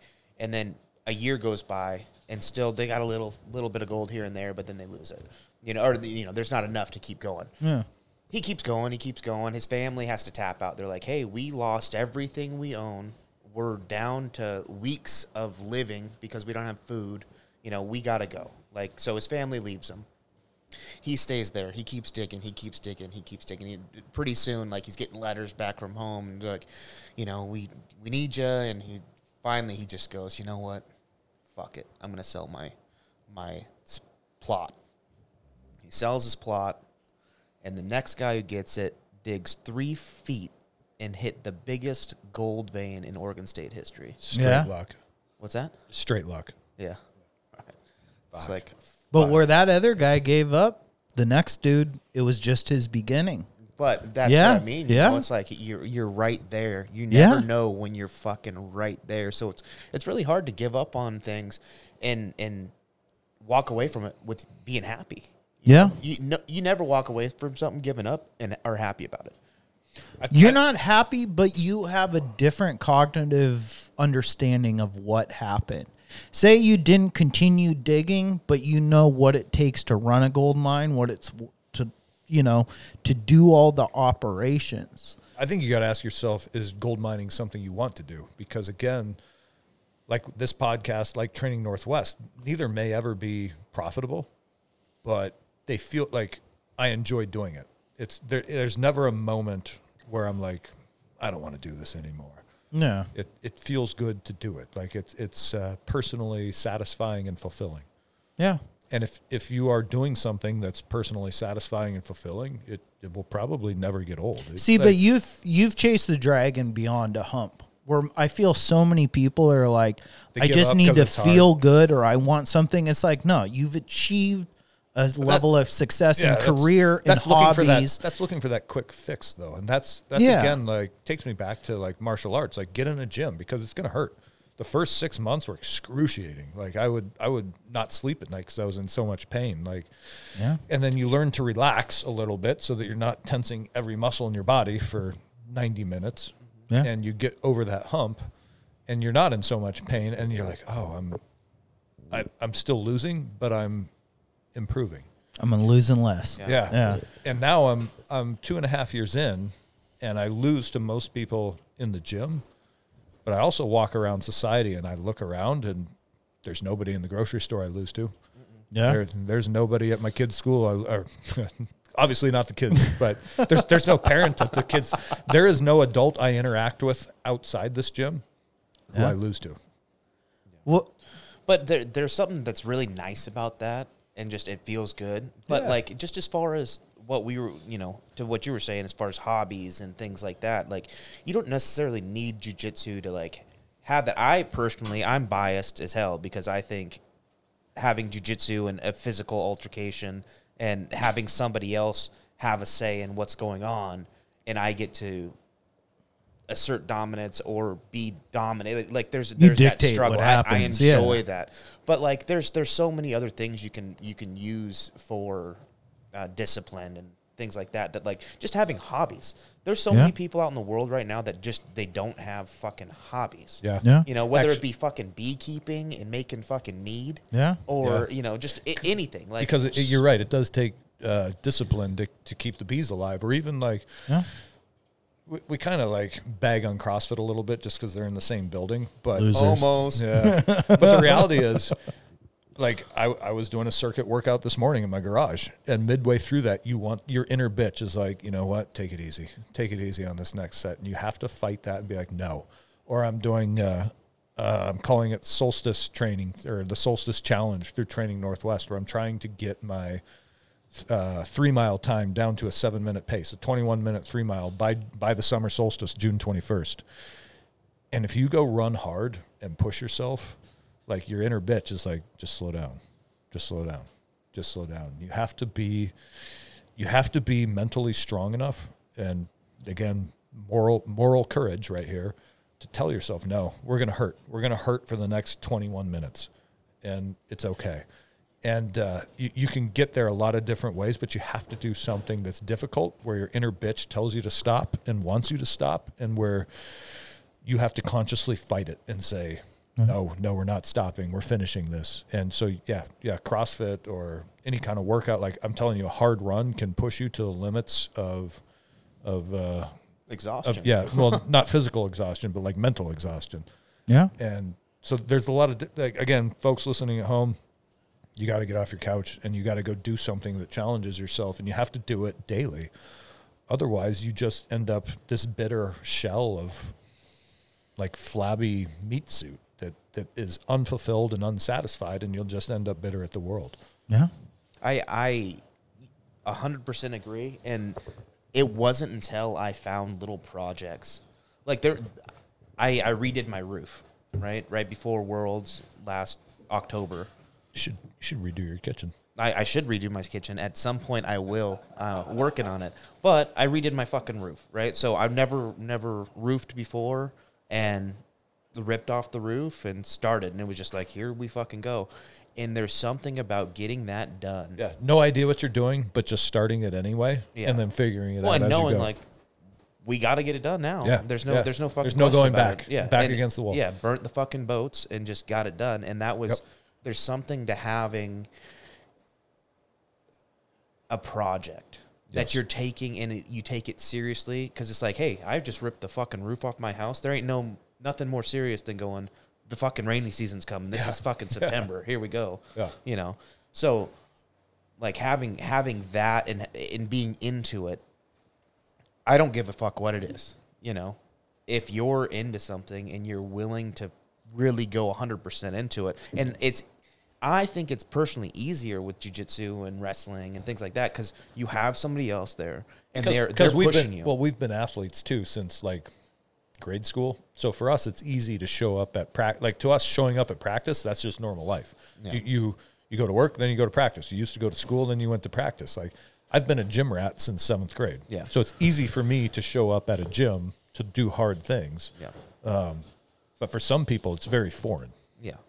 Well, and I was just telling Chandra, I was like, my girlfriend, I was telling her, I need to find something, not to say that I'm fucking great at fucking jiu-jitsu and the best fucking wrestler in the world, but Mike took a sneaky pee break. I'm going to take one. Go for it.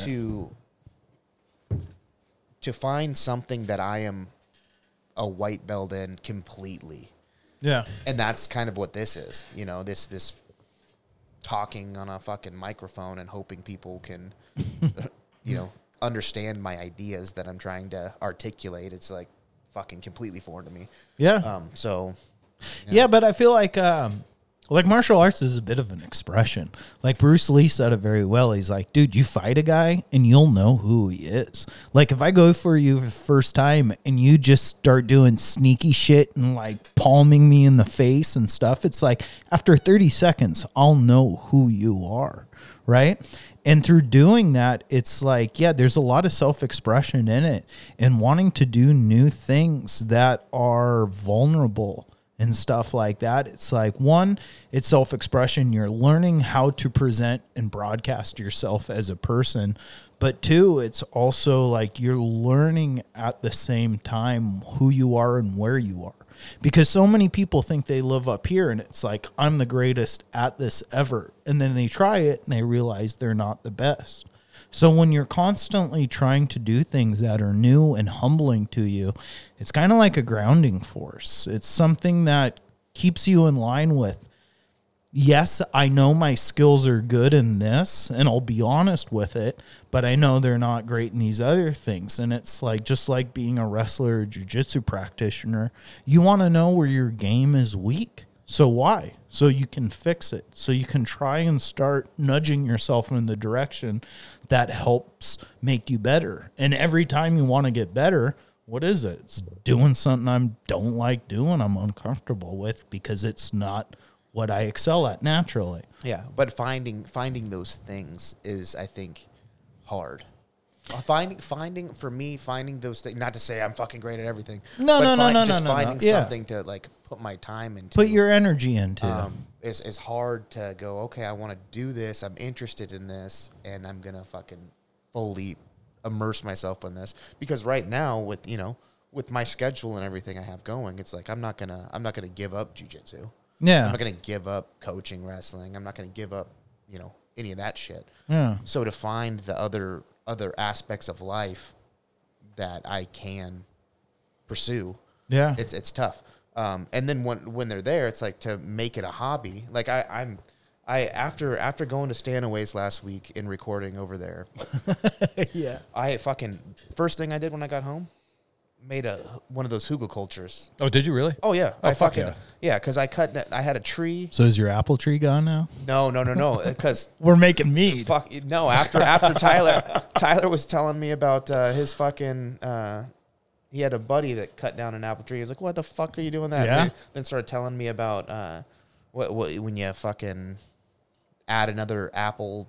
Oh, grafted on. Grafting thing. Yeah. So the grafting thing, it's like, oh, well, fucking looks like I'm going to start grafting. Yeah. You know what I mean? I got a fucking tree in the back that makes apples. I'm going to start grafting some good shit on it. Oh, yeah. So, yeah, I'm going to catch me fucking grabbing branches out of an orchard, in Eastern Washington, get in trouble for that. But either way, I'm going to start gardening. I want to do the bee thing. I'm going to start, working, get chickens.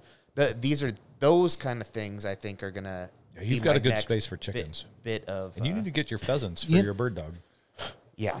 You know what? That's another thing that could be like a nice little business side venture is Jordan's pheasants. Yeah, making pheasants and fucking.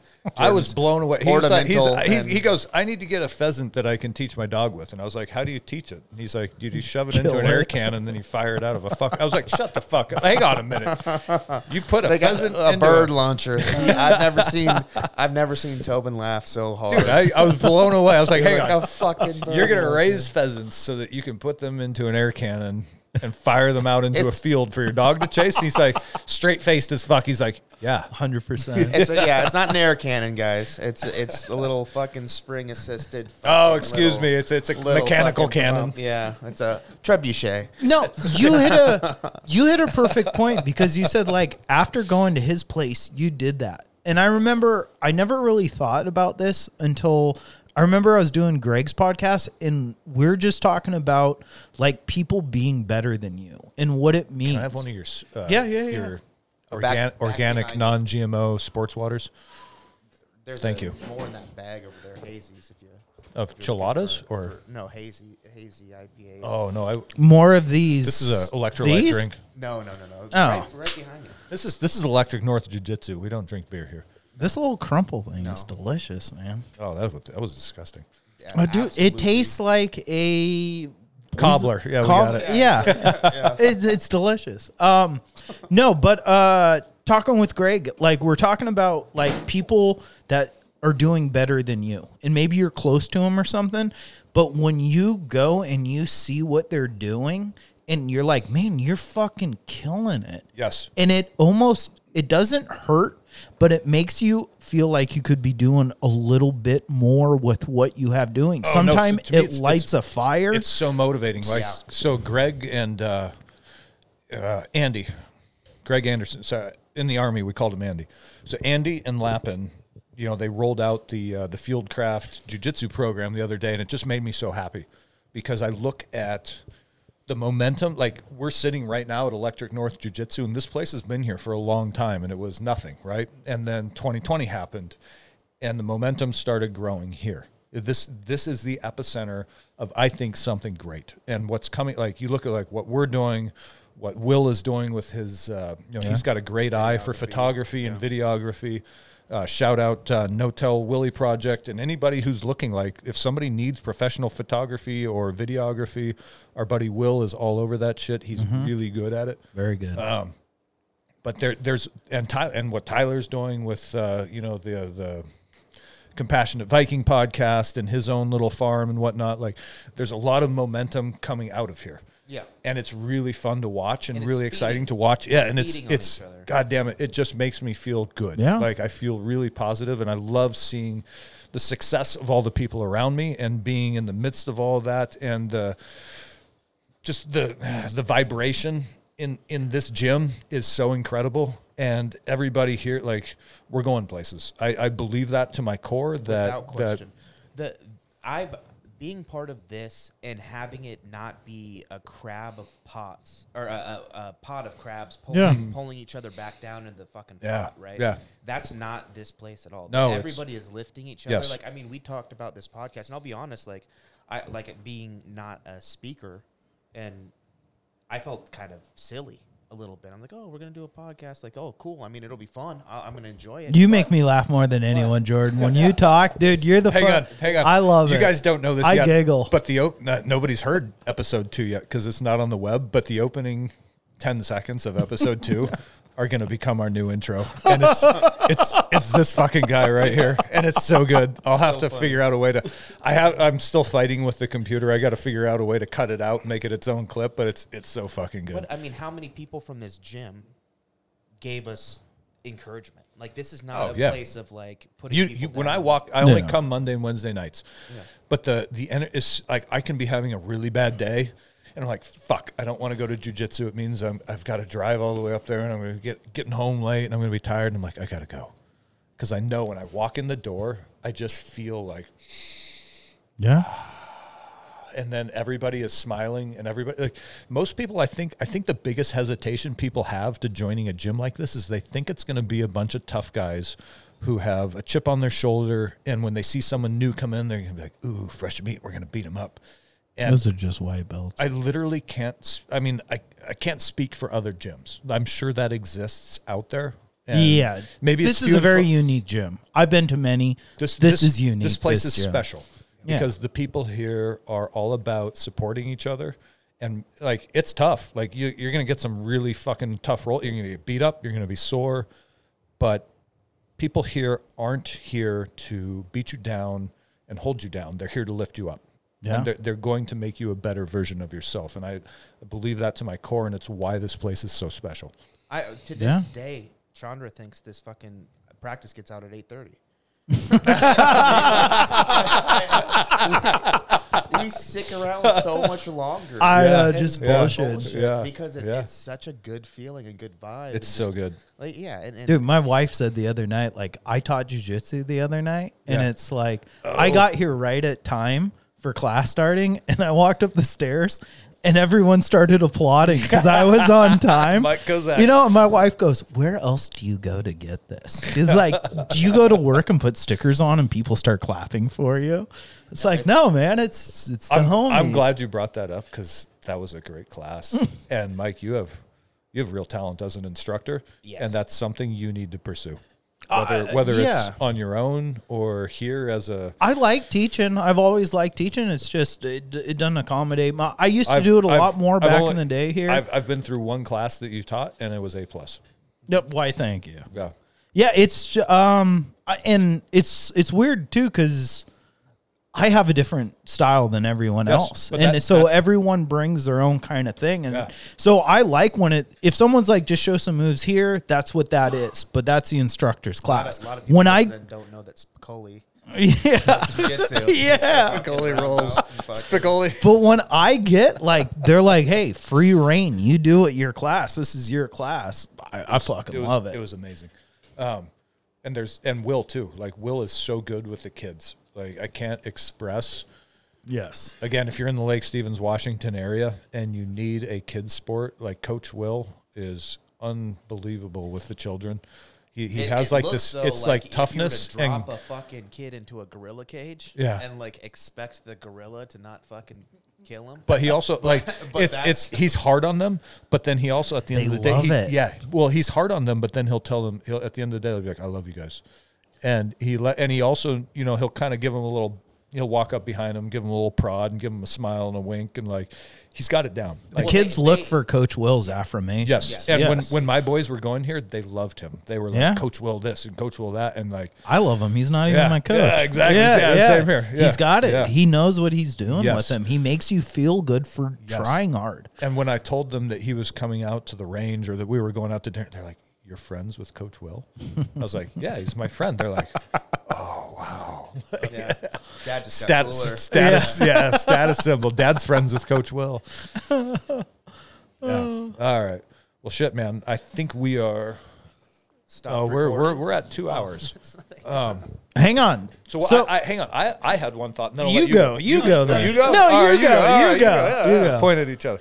Hey, so we had planned on doing this episode around the book. I said books. Books. Plural. Well, now, hang on. I want to do what everyone likes to read, and this can just keep going on to the next one. I love this, because at some point, I want to do it. So we're all reading, and Mike has already read the book With the Old Breed by E.B. Sledge. On Peleliu and Okinawa. Yes. And for those of you who that is not familiar with, he's a Marine who fought in World War II in the Pacific campaigns. And it was highlighted in the docu-series The Pacific, I think it was called, which is like a sister series to Band of Brothers. It's about Guadalcanal and the last remaining Pacific islands that hold out, John Basilone. Yeah. The Pacific is just very unique compared to the European theater. The Japanese were so much more ferocious. Their ability to conquer what they did. I mean, we're all mad. Does this get us canceled? About a group of people throwing Jewish people in an oven. And it's like, compared to what a lot of people in the Philippines and Asia Pacific, Japanese were insane. We don't need to diminish the Holocaust to say that the Japanese were extremely brutal. Like the rape of Nanjing, I read in a college class in 1999. So what I think would be fun is announce that at some point here, we might do a few interviews, or we might get straight to it, but we're reading. Mike has already read it. I'm working my way through it, and I think Jordan is working his way through it. And we're going to do a podcast about the book. So those of you listening, if you want to read the book so that you understand what we're talking about when we actually get to the book podcast, and I think we're going to do a lot more. We're definitely going to, I'm not going to stop reading, and I think Mike's going to get, I love that Mike sent me like a reading list of all his favorite books. And that's just the beginning, boys. Dude, I can't wait. That's entry level. I love to read, and I love that you sent me your favorite books, because I put them all on my list, and I literally have a 3-foot stack of books sitting next to my bed. That's the queue, and I just work through them as I go. Yeah. I'm actually listening to it on Audible. I thought you found the coloring book version. No, Berenstein Bears do. They were sold out. Okay. They were sold out. I had it, and they were killing a bunch of Japs in there.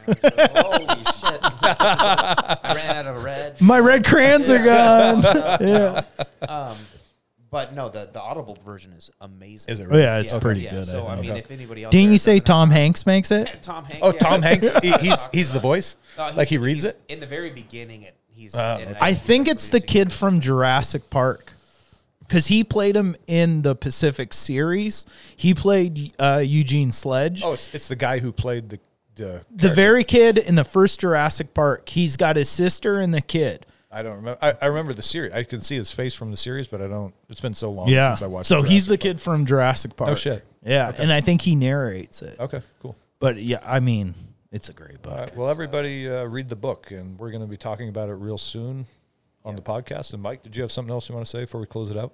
No, I think you pointed at me and said you go first, and I went first. I think I was going about where we started with the book kind of thing, and that we want to talk about each other's favorite books or like what we like and stuff like that. But I think, just if we say what we're doing and other people follow along, How That's about awesome. fan Yeah. questions? And you know what? My all-time favorite book about military history is War on the Run, and it's literally Major Robert Rogers' personal diary, and he is the godfather of American special operations and the things they did fighting the French in northern New York and I believe Ottawa and Ontario in the late or maybe mid 1700s during Is that the Indian American Wars? the French Indian American. Wars. Yeah. And it is some harrowing shit, and what they pulled off is incredible without a lot of technology. And I'm going to insist that after we're done with the old breed, we read War on the Run. That is a weird period in time. Like everyone thinks about like Europeans came to America and it was like our group of the Mayflower and stuff. It's like, no, man, it was fur trappers. It was Spanish. It was French. It was like everyone just blitzkrieg this area to be like, we want it. And you would see allies like French and Indians teamed up perfectly. Yeah, the Iroquois and the Algonquins teaming with different European nations and fighting battle. Like, fascinating stuff, man. Yeah. And so these guys were living through like a mini ice age, coating themselves in bear grease to stay warm. Yeah. Primitive snowshoes that they handcrafted to go raid French forts hundreds of miles away in the dead of winter, and like breaking through ice with handmade canoes. And dude, it's like, you think you're tough. You got nothing. You got nothing on these guys. That's one of my biggest things about reading that I love so much is like, man, you want to feel bad for yourself? Read a book about the past. It's like, anything. Humans are fucking tough. Tough as shit. And we got it so easy. So it makes me, that's why I always have an optimistic view, and I'm always pumped. It's like, life's great. It's like, life's great, man. We'll go take a hot shower. Drink a chilada. Yeah. I think my book will be Holes. The Disney film. It's about imprisonment. And, now, can you get this at an 18 and older store? Holes. Tell us more about Holes. Now you Which Holes? Describe it, it's the front hole. Is this a Dr. Seuss? Yeah. 1 hole, 2 hole, red hole, blue hole. No, there's a book I really like. The Obstacle is the Way by Ryan Holiday, and that book, it's like a good intro into like the Stoics and Marcus Aurelius and all that kind of stuff. Marcus Aurelius is amazing. You read it today and it sounds like someone wrote it 6 days ago. Yeah. It's a real problem, and here's a real way to solve it. Like just how everything they did. But I'm a big fan of that, and that was. Do you know how they made that book? No. Lamentations by Marcus Aurelius, or Meditations by Marcus Aurelius. So apparently he had that as a journal. Yeah. And when he died, they found his journal, and that was just his own thing that he wrote in at night. Would write to himself. Yeah, and then they ended up publishing it. I think that's War on the Run. It's Robert Rogers' journal. His memoirs and stuff, just what he wrote down. Just his journal. Yeah. Yeah. So there you go, guys. You got your first 3 books on our reading list, and we'll be talking about all of them, it sounds like. I'm going to start journaling, so when I get killed, people will be like, Kozak. 400 years from now, people will be like, this was just Kozak's journal. Masturbated, slept. Taquitos were good today. Little bird. Cheetos, masturbated, cried, slept. In that order. Ran out of Forgot chilada. Yeah. Oh shit! All right, you All right, guys. well, hey, we appreciate it, I guess, huh? Yeah, thanks for We'll wrap this listening. one up. I'll say Our 14 fans, you guys make us. Thank our you. 11 fans and our moms. Is it our 11? Yeah. 11 fans and our moms, and for you 11, you can find And me. the one who accidentally downloaded it. Yeah, that's right. Yeah. Don't delete it yet. We want that download. This is a weird history podcast. Oh, shit. All right. You can find me at trainingnorthwestllc.com. We've got our full class schedule up for firearms training in the Northwest. And most exciting is our August rifleman camp, which will be a 3-day camp, which is going to cover it's not just shooting, but we're going to cover some land navigation, some basic patrolling, first aid, night defensive positions. The idea is to give you guys we're going to feed you with a fire hose, man, and we're going to give you a lot of basic infantry skill level stuff to go home and ponder and hopefully pass that knowledge to your friends and family. And we're on Instagram at Training Northwest. And I think Mike will tell you that you can find him at Electric North. Is that correct? Yep. Find me at Electric North. Like our podcast, subscribe to our podcast, tell your friends. If you have a group of friends that you enjoy just having quality time, tell them, hey, here's something that you can put in your little earbuds that you think will give you something to look forward to, something interesting, and you want to tell other people. So continue spreading the good word about Enlightened Neanderthals. And Jordan, are you starting a training program? Is that legit? Are you training? Are you in training for? I know we've talked about it privately. That blank stare said it all. I know. I want to make it public so your back's against the wall and you got to go hard. Oh yeah. Getting ready for Worlds. So Jordan's training for Worlds. He took third down there last year. So now he's getting serious, and now it's public, which means he has to get real serious. Yeah, son of a bitch. Yeah, read a book, y'all.